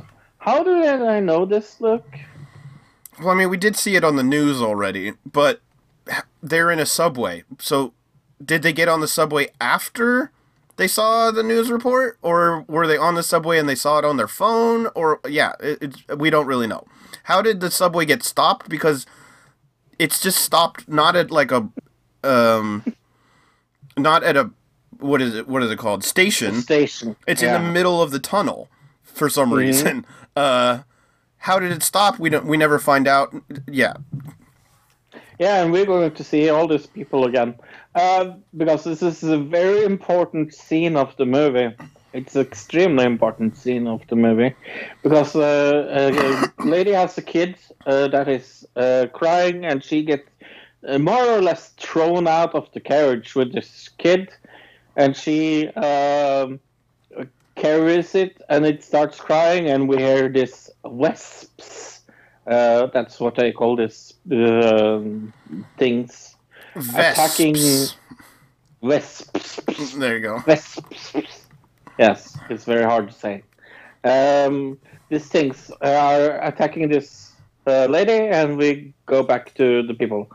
Hey, look, remember all those people was this a very important scene? We never see these people again. What? This never comes up again. It's like a 10-minute scene, and it has nothing to do with the rest of the movie. It's just like we cut away from the main characters and everything that's happening in the film to show the subway scene for no reason, no context, and no outcome to it, because none of these people are involved in the actual story. Oh, it's so silly. Okay, anyway, road trip. Then suddenly something goes wrong, as it always do in American movies. And The uncle. the uncle suddenly hits a deer almost, and the car tumbles down. A hill. It goes down a hill, and then he's Yeah. trapped in there, stuck in this car, and so they're trying to get him out. And he gives up after 10 seconds of trying.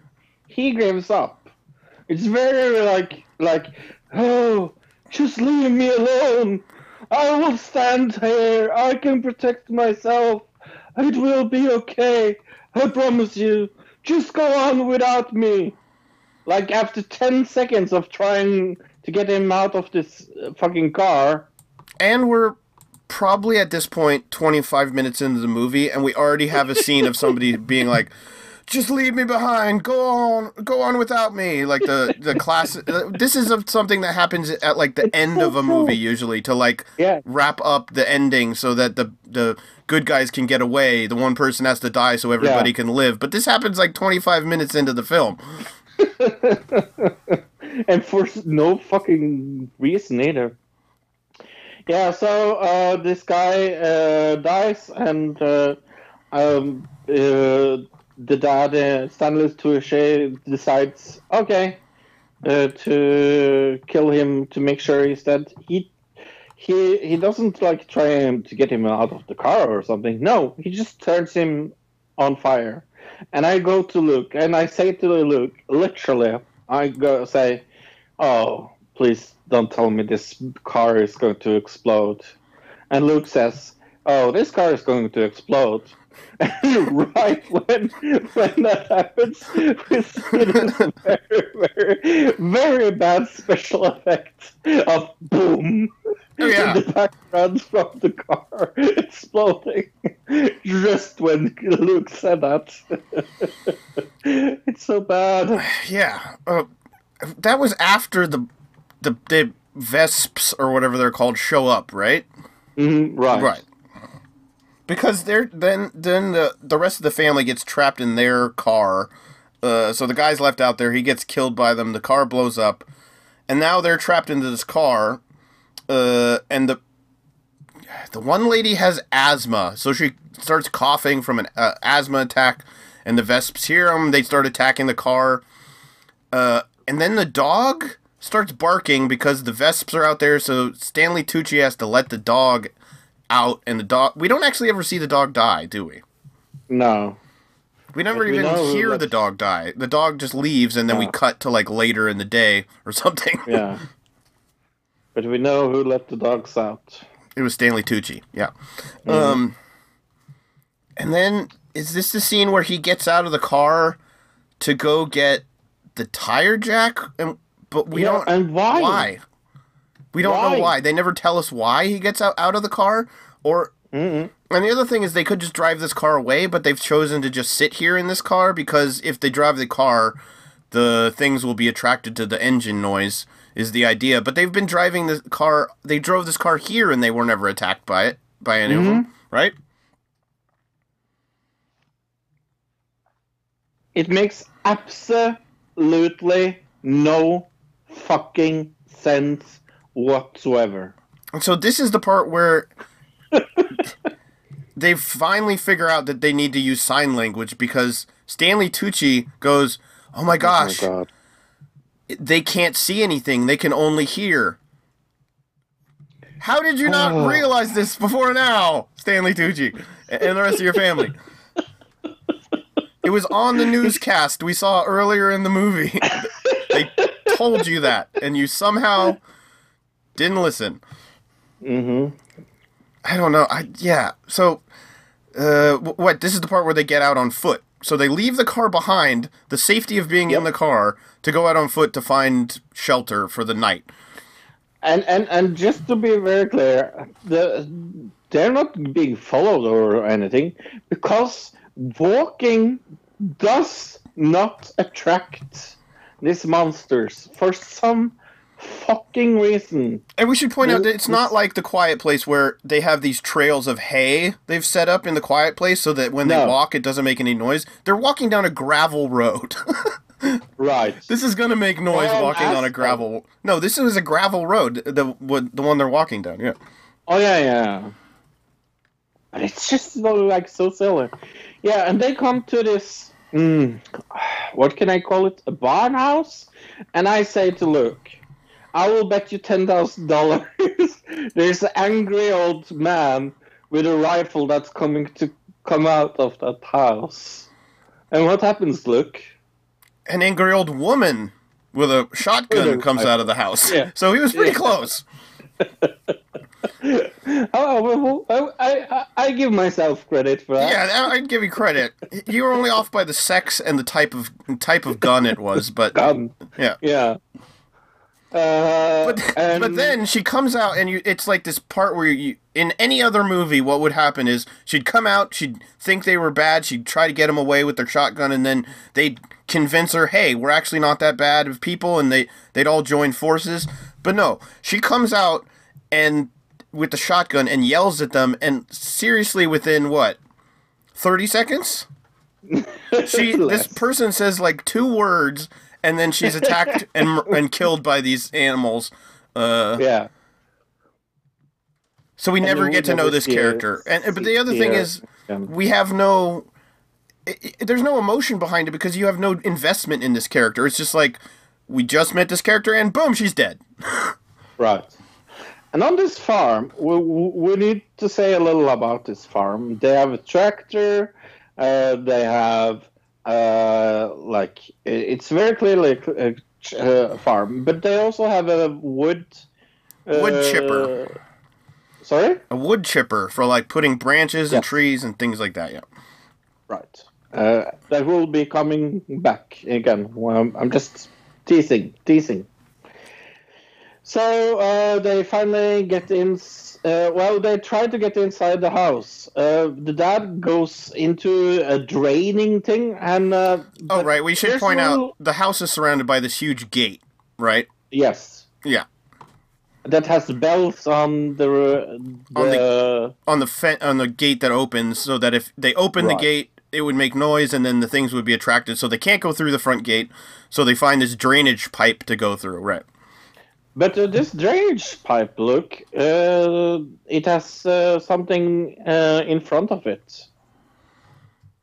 Oh, it's just a grate on a drainage pipe. Like, you would put a grate in like this if you were trying to... If it was a secure place, you wanted the water to drain out, but you would have the grate on it to keep people from coming through the drainage pipe. Oh, so they must be having trouble opening it, because any normal person would...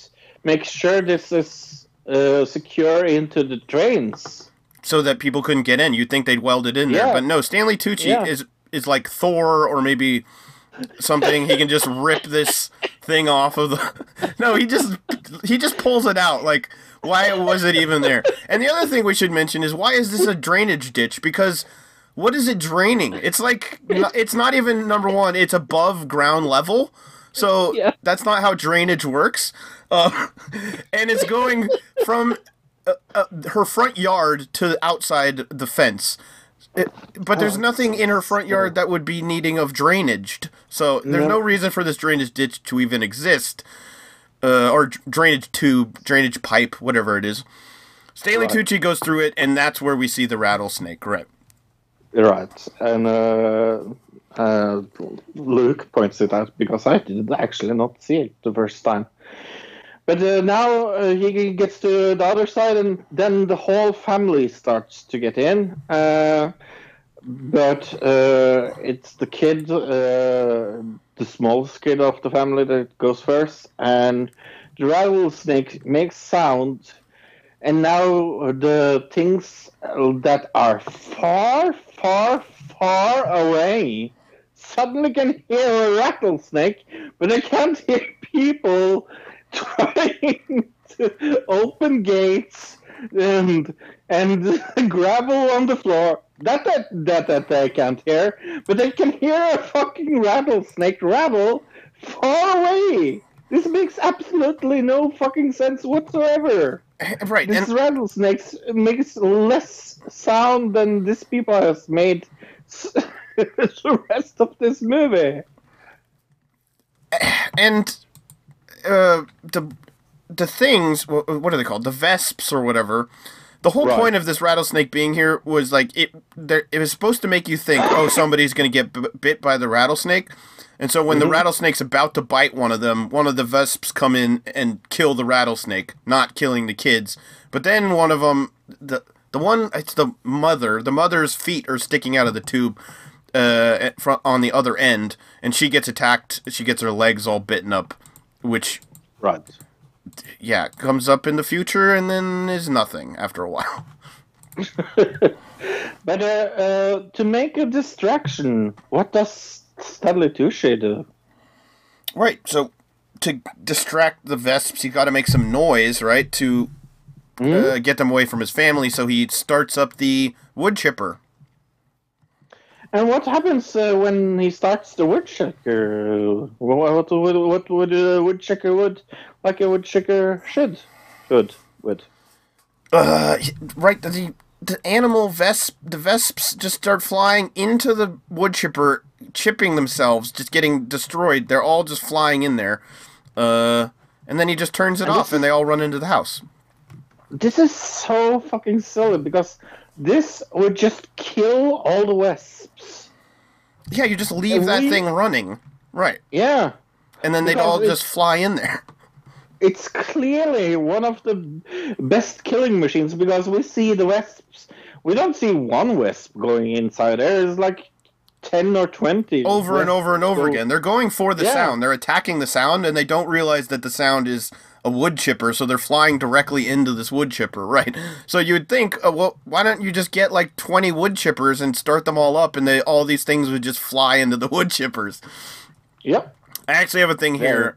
The whole premise of this story makes no sense. It is highly probable the Vesps would eliminate all creatures on Earth, since only humans would know that they have to be completely silent. Right, so why don't they just kill... Yeah. And also, why didn't people just set up some fishing nets with sirens in the middle of them to capture all the creatures? Because you could just put a big net up on the other side of the net, put a big siren, the things would be attracted to it, they'd fly into the net, and then you just capture them. Why don't you just do that? There's like a million ways you could destroy these things. My other suggestion is a dog whistle, which is like inaudible to humans, but these things obviously have like dog level, if not better, hearing, so they'd be able to hear that. So you just get a really loud dog whistle and just completely destroy their ability to find anything because they can't hear anything. Right, but it wouldn't affect humans. There's like a million ways that this movie doesn't make any sense as far as why these creatures would be able to take over the Earth. Yeah, and something we forgot to talk about is that the internet, for some fucking strange reason, continued to work all through this movie, from the start to the ending of this movie. Because the girl has the deaf girl has a boyfriend, and she's talking to her on her iPad this whole time, talking to him back and forth. I actually found another interesting thing about that, Fro. Her iPad loses internet connection. The error message states that the internet browser Safari cannot connect to a URL. So they checked what this URL, Fro, was. The URL from the Safari browser website instead links to an African safari tourist company.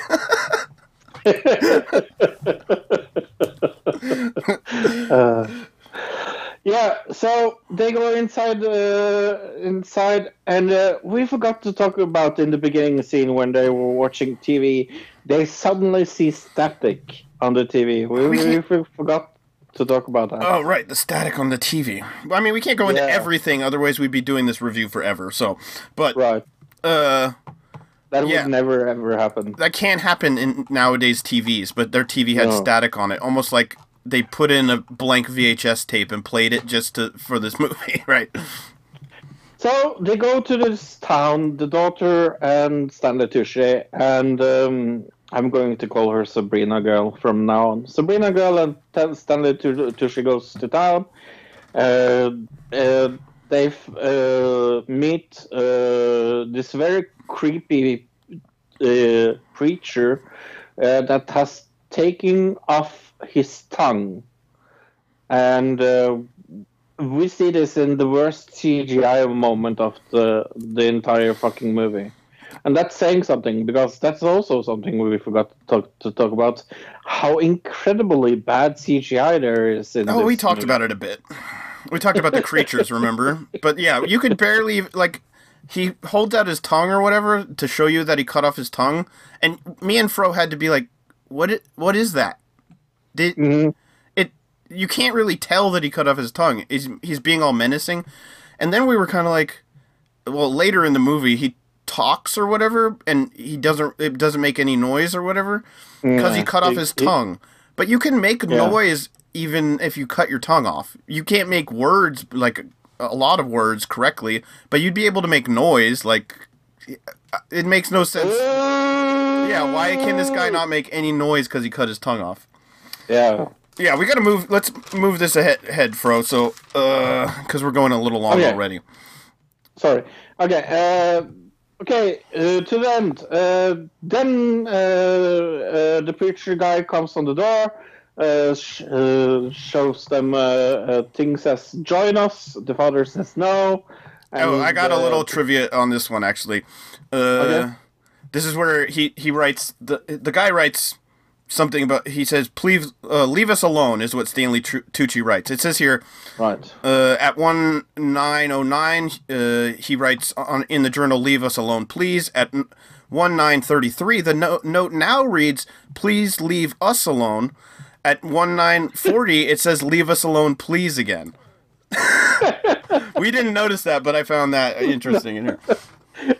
The editing of this movie is fantastic. And it's very clearly that they suddenly have a plan. So he wants his daughter, and he's like, "Okay, you have something that you want. We want your daughter. She's going to be our sex slave." For some reason. Well, they never say. You're insinuating. We had to figure this out, but all the guy wrote was what? What did he write? The girl's She's fertile. Fertile. Yeah. Fertile. Yeah. Right. So that's what we get. But for some reason, in the Google thing, it says they discover he wants to exploit her heightened senses. That never comes up in this film. No. They want her as a sex slave or as a breeder. Or to repopulate the earth, I think is what it is. Right. Yeah. But the dad says no, and as every small, smart people that are afraid of people that has suddenly been on their door, what do they do? Oh, they go to sleep. With the girl in her room all by herself, and everybody else is in a room with somebody except for the one person that this cult just threatened.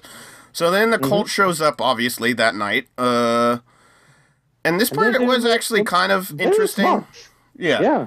They send in a little girl, and she's got a vest on underneath. It looks like it would be like a bomber vest from ISIS, except it's covered in cell phones, and all the cell phones start ringing, and so the house gets attacked by the Vesps, of course. Mm-hmm.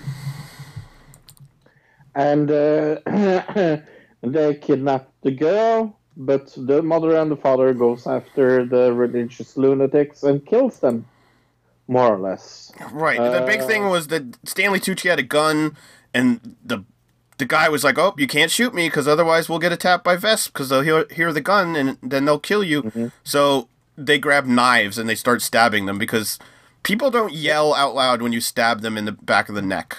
So that's no, because he these people die completely silently somehow. Yep. Because you wouldn't scream, "Oh!" if you got something in your back, even though you don't have a tongue, you can make sound.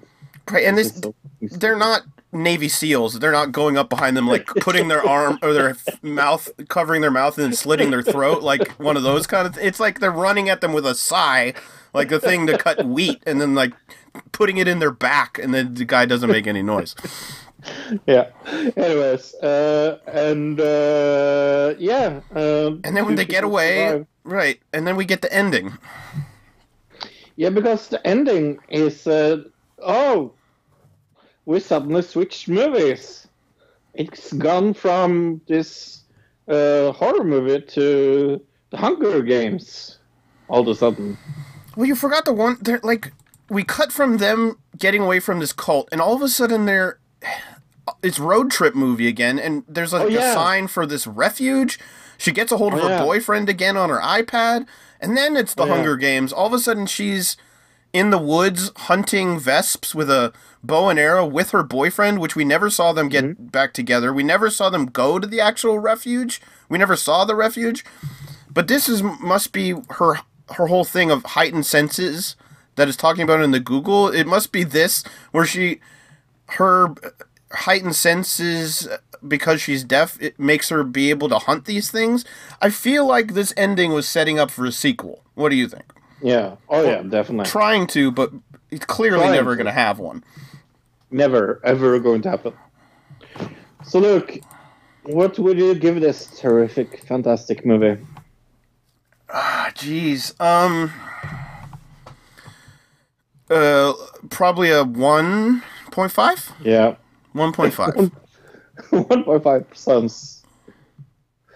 Oh, this was awful. I mean, the only thing, like, certain movie, if it had audio dubbing problems as far as the voices, or other things like that, that's the one thing that gives it like a 1. You know what I mean? It could have been worse. That's what gives it points, is that it could have been worse. That's not good. Yeah, no, I totally agree. Did you find any online reviews of this? Let's go to Common Sense Media, Fro. Let's see. What do you want to hear? Where's the reviews? Oh, there we go. Got it. The silence is fairly... Oh, no. While this movie is based on a 2015 novel, it's impossible to find fault with those who see the many similarities between this movie and the 2017's A Quiet Place. That's what they wrote down here. They gave it a 3 out of 5 stars. Wow. 14 plus is what they're saying. I don't really, they did cut, like... Every time it was about to be violent, they cut away. You never really see any blood. Yeah. Like, the one time is when the lady's leg gets bit, but she isn't ever killed or even barely sick from getting bit by the thing, so... Yeah, no, it will never come up again. And her asthma will never come up again either. Because suddenly they find a cure for that in the wilderness after going on, because they go away from this fucking cabin on another trip, and we see them like underneath. What happened with her asthma all of a sudden? Did it suddenly go away so they could go on this trip? Right, exactly. And then in the end, we also find out for some reason they know all of a sudden that the Vesps don't like the cold, right? Yeah. They were underground when they found them, Fro. Yep. Have you ever been in a cave? It's not like a sauna in there. No, it's not. And I asked Luke, how did they populate underground there? Because... Where do they find a food source, right? Yeah, what's their food source underground? And so our only guess was some kind of like... what Journey to the Center of the Earth kind of like underground world where there's other creatures living in there. That's the only explanation for the beginning of this film. Yeah, so my final thought is this. Do yourself a favor. Don't watch this movie. We watched it for you. Yes, it's awful. The editing is probably the worst thing out of this whole movie, is the edit of the movie. It's really bad. It feels disconnected, and none of it, like... There's certain scenes, like we said, that don't ever go anywhere, and yeah, just a terrible film altogether. That's my final thoughts. Well, that was a shit movie. Have you seen better movies this week, Luke? Oh, they're definitely better. Yeah, they're both pretty good, actually. I saw King of Thieves. Came out in January. Okay. It's about these old guys who were all previously... bank robbers, and now they're all, you know, retired from being bank robbers, but then they all decide to go do one last heist. You know what I mean? And it's about that whole idea. But they have a young kid who comes along, but it's pretty much the same idea. I think it's a remake of another movie. or a movie that was already called this, I want to say. Let me look that up, but it's pretty good. I gave it a 6.0. Okay. I watched so much TV this week, so I have not watched any more movies. Oh, okay. Let's see. King of Thieves. Well, it's got Michael Caine. I should have mentioned that in it. He's pretty good in it. King of Thieves? Do you know what I think of when you say King of Thieves? Mm-hmm. What's that? I think of Robin Hood. Right, of course. Yeah, I mean, that's kind of the idea here. But you just have to watch the movie to really understand it. I mean, it's all right. Yeah, it doesn't seem to be based off of anything. Wasn't that called Robin Hood, King of Thieves, though? Yeah, the 2017 or 2018 one? Yeah. Yeah, it was. Yeah, I don't think this is based off anything, but it is very good. Well, not very good, but it's worth watching. I gave it a 6, like I said. And then the other thing I saw was the Anthony Jeselnik Netflix comedy special that came out yesterday. I don't like that guy. I really like him. It's called Fire in the Maternity Ward. I've liked him for a long time. I think he's actually he's tamed down a bit, which is like, if anybody knows his comedy, it's like, it's really raunchy and very raunchy. Right. He doesn't pull any punches. It's a lot of jokes that a lot of people would be very offended by, but I find it hilarious.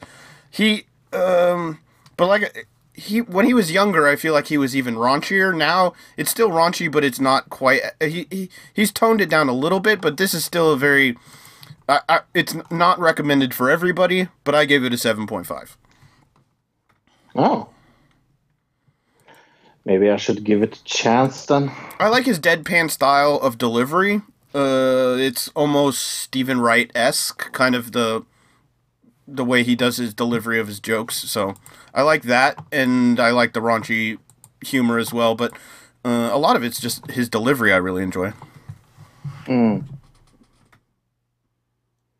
Yeah, no, it's he's one of those comedians that I never understood. I don't know what it is with him. He annoys me. Sure. I mean, like I said, he is definitely not everybody's cup of tea, but I like him. Yeah. Are you ready to watch the audio trailer for The White Crow? Rated R. Sexuality. Yeah, graphic. Woohoo. Oh, that's loud.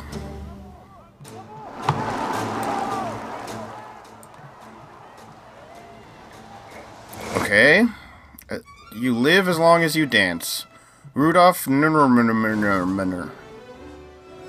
It's a great pleasure to welcome you to France. It's a ballet movie, clearly. That Leningrad's famous Kirov company have been seen in the West. Ah, Ralph Fiennes. If I had danced, you would remember. Oh, the white. Oh, her as well. Oh, whatever what she's called. Oh, I don't know. I've never seen her. The ex-wife of. We told not to speak to foreigners. The Soviet Union kept its people behind the Iron Curtain. Aren't you frightened? Monsieur Nourier, do you think you will one day go back to Russia? I feel I will never return to my country. Oh, so this is like political movie as well as being about ballet, I guess. He'll be tried for treason, it says. There was opposition. Oh, it's directed by Ralph Fiennes as well. The dream of a world I mean, the acting the chimney looks good. The cinematography so far looks pretty amazing. like a purpose in life. Yeah. I have to show the world I am the best. Whatever you do, don't leave me. If you leave me, I am finished. My name is Rudolf Nureyev. I want political asylum. No! Why did that make me laugh? No! No. You have to say what you want. I want to be free. I like the trailer. Yeah. Makes me interested in watching this movie. I was not interested until I saw the trailer, to be honest. I was kind of thinking, me neither. this looks like it's kind of dumb, but that trailer made it look really cool. Okay. Yeah, so what is this Oscar-nominated movie all about, Luke? All right, let's check this out. The White Crow. Young Rudolph becomes the top ballet dancer in Russia, but a life-changing visit to Paris soon makes him seek asylum in France. 6.4 out of 10 on IMDb, 71% on Rotten Tomatoes, 61% on Metacritic, 87% of Google users like this film. Cool. And that woman's name is Adelaide, holy wow, Exarchopoulos. Yep. Okay. Greek, obviously. Probably. Yeah. There's 4 reviews on Rotten Tomatoes, so I didn't really have anything to go on, and all of them are 5 stars. I didn't see any negative reviews either, so I didn't see any negative reviews. Oh, actually, I got one here, but do you want me to do the negative review first? No, I would do a good one first. A perfectly balanced film of certain period of dancer's life. Beautiful shot and acted with character edginess. Even though I knew the end, the tension was pleasantly uncomfortable. Right balance of dancing. This wasn't a dancing movie, and I did not. This wasn't a dance movie, and I did not expect to enjoy it as much as I did. Well done, says Anonymous on Rotten Tomatoes. Right. One thing we should mention is the confusing nature of the release dates of this film. It was clearly it came out in other places besides the U.S. a while ago, and it was in multiple film festivals and things like that. But it was released in the U.S. last weekend on Friday. Maria Grossi says, I saw the film twice at Torino Film Festival. Moving, aesthetically wonderful, intense. Flashbacks give me the rhythm of ballet. A very interesting story about a charismatic character who changed the history of ballet. Great director in Ralph Fiennes, who gives a delicate and strong proof of an actor in Pushkin, which makes us understand what is behind the technique, what makes the audience fly, and exciting telling a story. And I got a bunch of other, just saw it 4 times, loved it. Brilliant film from Isabella Crick. And then Louise Grossman says, all you young socialists need to see this and understand how the ideals became communism, and then there will be nowhere to go for your political asylum. I'm very, very happy that we bring politics into this movie. Mm-hmm. Was that the negative one? That was the only negative one, and it wasn't really all that negative, was it? But no, not really. It was more just coming from a Republican standpoint, I guess. So, what other independent movie came out this week? Yeah, there was this super independent indie-rific movie that came out. It was called Avengers Endgame. Never heard of it. Wow, the scores are... adrift in space with no food or water, Tony Stark sends a message to Pepper Potts as his oxygen supply starts to dwindle. Meanwhile, the remaining Avengers must figure out a way to bring back their vanquished allies for an epic showdown with Thanos. 9 out of 10 on IMDb, 95% on Rotten Tomatoes, 9 out of 10 on IGN, and 96% of Google users liked it. Yeah. Directed by the Russo brothers, starring a bunch of people. Robert Downey Jr., Brie Larson, Chris Evans. I can't go into everybody. Yeah, I actually saw it again this week. I didn't go to the movies and watched it. I watched a shitty cam version of it again. Okay. It was still good, yeah. I loved it still. Still good. All right. Yeah. Yeah, I mean, I've listened to a few reviews of it at this point. I'm not gonna watch it anytime soon. No. Yeah, but You should. everybody seems to really like it. So yeah. Yeah. Hey, do you know we have something called audibletrial.com/another digital citizen look? We do. Audibletrial.com/another digital citizen. Get a free trial of Audible for 30 days and get a free book. I'm going to recommend something this week. Are you ready? Okay. Because I actually bought a book this week. I usually buy books, but what you can get through free is the Mueller report, the findings of special counsel investigation. But I bought the book of Broadwalk Empire: The Birth, High Times, and Corruption of Atlantic City. And that reminds me of something, Luke. Do you know what I do in Atlantic City? I've not gamble, right? Yes. Okay. And we haven't done our movie bet this week. We should do our movie bet. Yeah, let's do it. So we are gonna bet on the movie that's gonna make the most money in their opening weekend of the month of May. So we're gonna go down all the movies that are, have big releases in the month of May. Make no sense to do the small ones because they're never gonna make as much money. And then me and Fro are gonna bet on it. So why don't you start off? You begin? Oh, yeah.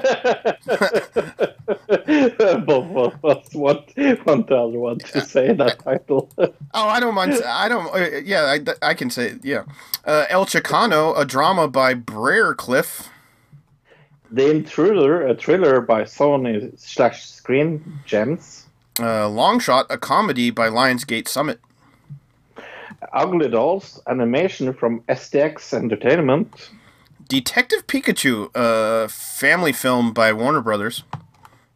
The Hustle, a comedy from United Artists Releasing. Palms, a comedy by STX Entertainment. A Dog's Journey, a drama from Universal. John Wick Chapter 3 Parabellum, action film from Lionsgate. The Sun is Also a Star, a drama from Warner Brothers. Is this like a sequel to A Star is Born? Ad Astra, a sci-fi thrill from Fox. Aladdin, a fantasy from Bonavista, also from Disney. Yeah, isn't Fox movies all Disney now too? Yeah. So all these are just Disney movies, really. Yeah. Booksmart, a comedy from United Artists. Brightburn, oh fuck, I want to see this movie. I do too. Horror, yeah. Horror from Sony Screen Gems. Godzilla. They're making another Godzilla movie? Oh, Jesus. Yep. Godzilla, King of the Monsters, sci-fi action from Warner Brothers. M.I.A., a thriller from Universal. I think it's Ma. Like Ma. Like mother. Like Ma. Okay. Rocket Man, a musical from Paramount. And that was our last one. Yeah. Okay. I get to go first? I won the last movie bet. That means that Luke gets to pick first. And I'm going to go with Aladdin from Buena Vista. Yeah, because Luke is not fucking stupid and he's going to win this week. I don't know. Yeah. It's pretty been already panned on online fairly universally for having what's his name in it. Why can't I remember? That's hot. What's his name? Yeah, Will Smith. There you go. Yeah, I'm going to say that my second place is between Detective Pikachu, that has gotten good reviews, Godzilla, and John Wick. What do I think is going to come closest to Aladdin? It's either Godzilla or Detective Pikachu. I'm going with Detective Pikachu. I think that's the smart choice. That's probably what I would have picked. It has a wide range of audience as well because older, like people our age still like Pokemon. You know what I mean? I So love Pokemon. Yeah. and then younger kids do as well. So it's got a wide audience range. So I think that is a good choice. Aladdin's just going to do well because it's going to be so massively promoted, and everybody's going to want to go see it because they're going to want to take their kid to go see the new Aladdin because they loved Aladdin when they were a kid. You know, that kind of thing. Right. Yeah. No, Aladdin is going to win by a margin, but I think Detective Pikachu will come closest second. We could be wrong, though. We could totally be wrong here. I think those are going to be the two contenders, though. And like you said, John Wick, I think, is probably 3, and then maybe Godzilla 4 is my guess. I think Godzilla will beat John Wick, actually. Oh, okay. Yeah. The last Godzilla was awful, but it still has... yeah. What I do hope is good, though, is Brightburn. Fuck, I want to see that movie. Yeah, the trailer's really good. So hopefully it's going to be decent. And Rocketman, do you know anything about this? Is it a sequel to that terrible comedy movie from the 90s where the guy goes up into space? No. It's a kind of documentary thing about Elton John. Oh, like a biography pick? Yeah, kind of. Yeah, the almost true story about them. Yeah, and sure. It's with a lot of music. I bet that does really well too. Actually. Yeah, me too. I think that will be okay. But yeah, Brightburn is the only one I really want to see of this. Yeah. Oh, I want to see Longshot. That actually does look like it's going to be funny. Okay. Yeah. I don't think I've seen the trailer for that. It's got Charlize Theron and Seth Rogen in it. Yeah. Okay.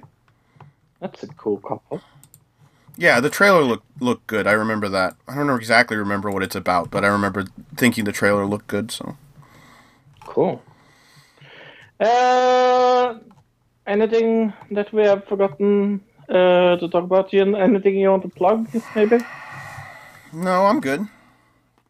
We just plugged the Audible already, so yeah. Yeah. And we plugged Bill's podcast, another that wrestling show. So. That wrestling show, yeah, there you go. Remember last week we were talking about the Norwegian airline and the fake eyelashes? And we were like, how can you tell if eyelashes are fake? I was at a convenience store Monday, and I saw a lady and I was like, oh, that's how you tell eyelashes are fake.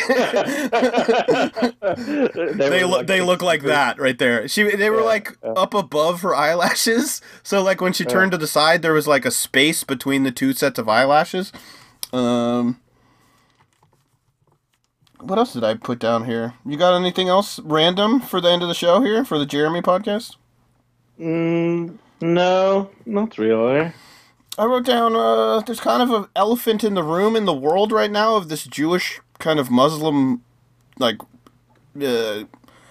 back and forth people killing each other, killing people. And that's pretty terrible. I didn't want to cover any of it because I thought it would just glorify it, you know what I mean? But I feel like the atheist message is like kind of more important than ever right now in the world, you know what I mean?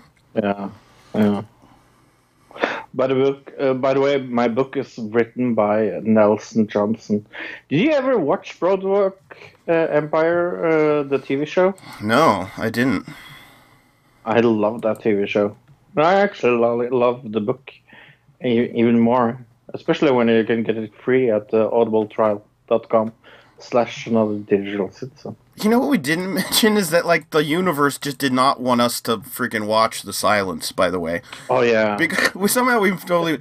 I had to work... We had planned to watch it Sunday. I had to work. I stayed up way too late, so we rescheduled for Monday. And so we do it on Monday, and we're in the middle of it, and the power goes out at my place for, an hour, something like that. Approximately. So we watched part of it. We came back. We watched the rest of it after the power came back on. But when we came back to watch it, then all of a sudden Netflix wasn't working on my on a specific browser on my computer. So I had to end up using another browser. I ended up figuring out how to get it to work on that browser. It was some weird thing with the cache, but yeah. That was weird. If the power was going to go out while we were doing the show, I was going to be like, okay, that's strange. Because then power went out last week at your place when we were doing, you know what I mean? So, yeah, it's like sometimes we think the universe is against us. The universe hates another digital citizen. That and flying saucers. Oh, it's just very strange coincidences that are very interesting, definitely. Hey, next week we will definitely cover some news of the week. Probably about Julian Assange. I'm going to bet some money on. We'll keep an eye on that tomorrow for the trial. Yeah. We will discover Eurovision, and in Eurovision we will talk about Germany and San Marino. Last week with Eurovision, before we talk about the winner and things like that. Then we will do another digital review of Ugly Dolls. Is that about some dolls that are very pretty? It must be. Ugly Dolls. I think this is an animated movie, isn't it? Oh, I have no idea what this is. I think this is like a thing. I think this is actually a children's thing, an animated children's thing. It sounds about right, or it could be a horror movie. Or Ugly Dolls also sounds like it could totally be a horror movie, like Haunted Dolls or something, you know? But our main topic is transhumanism. What is transhumanism, Luke? It's basic. What's a good way to hopefully I can think of a description. Oh, well, I looked it up. The belief or theory that the human race can evolve beyond its current physical and mental limitations, especially by the means of science and technology. Yeah. If you want to see a movie about transhumanism, a very bad action movie, watch Lucy with Scarlett Johansson and Morgan Freeman. Ah, okay. I remember hearing about that. Somebody said that was really good. I can't remember who it was. It's me, because it's like I watched that movie. If I'm in a bad mood or just want to see a silly movie, like if I'm in a shit mood, I turn that movie on. It's one of my like favorite movies to go to when I just want to be entertained. So I've seen it a bunch of times, but it's not a good movie in the word of like movie. Sure. It's like filled with cliches, and it's directed by Luc Besson, the director by Taxi and things like that. Oh, okay, right. Leon he made also. So it's very focused on the action, but it also has a very good message in it, and it's actually about transhumanism. Funny enough. Maybe I'll have to check it out. Yeah, it's about this girl taking some drugs that makes her using more than her of her brain, evolving to something else. Yeah, I mean, this goes. There's all different kinds of ideas of transhumanism, and we'll go into them next week. Some include like actually putting things in your body to putting a computer chip in your brain, or increasing your vision by putting some kind of thing in your eye to increase it, which I think they're actually doing right now. But we'll go into that next week. Nice. Okay, are you ready to round this up? Yeah, let's wind it up, or round it out. Round we go. Okay. From Norway. My name is Fro. His name is Luke. Goodbye, everybody. Goodbye, everybody. Goodbye, citizen.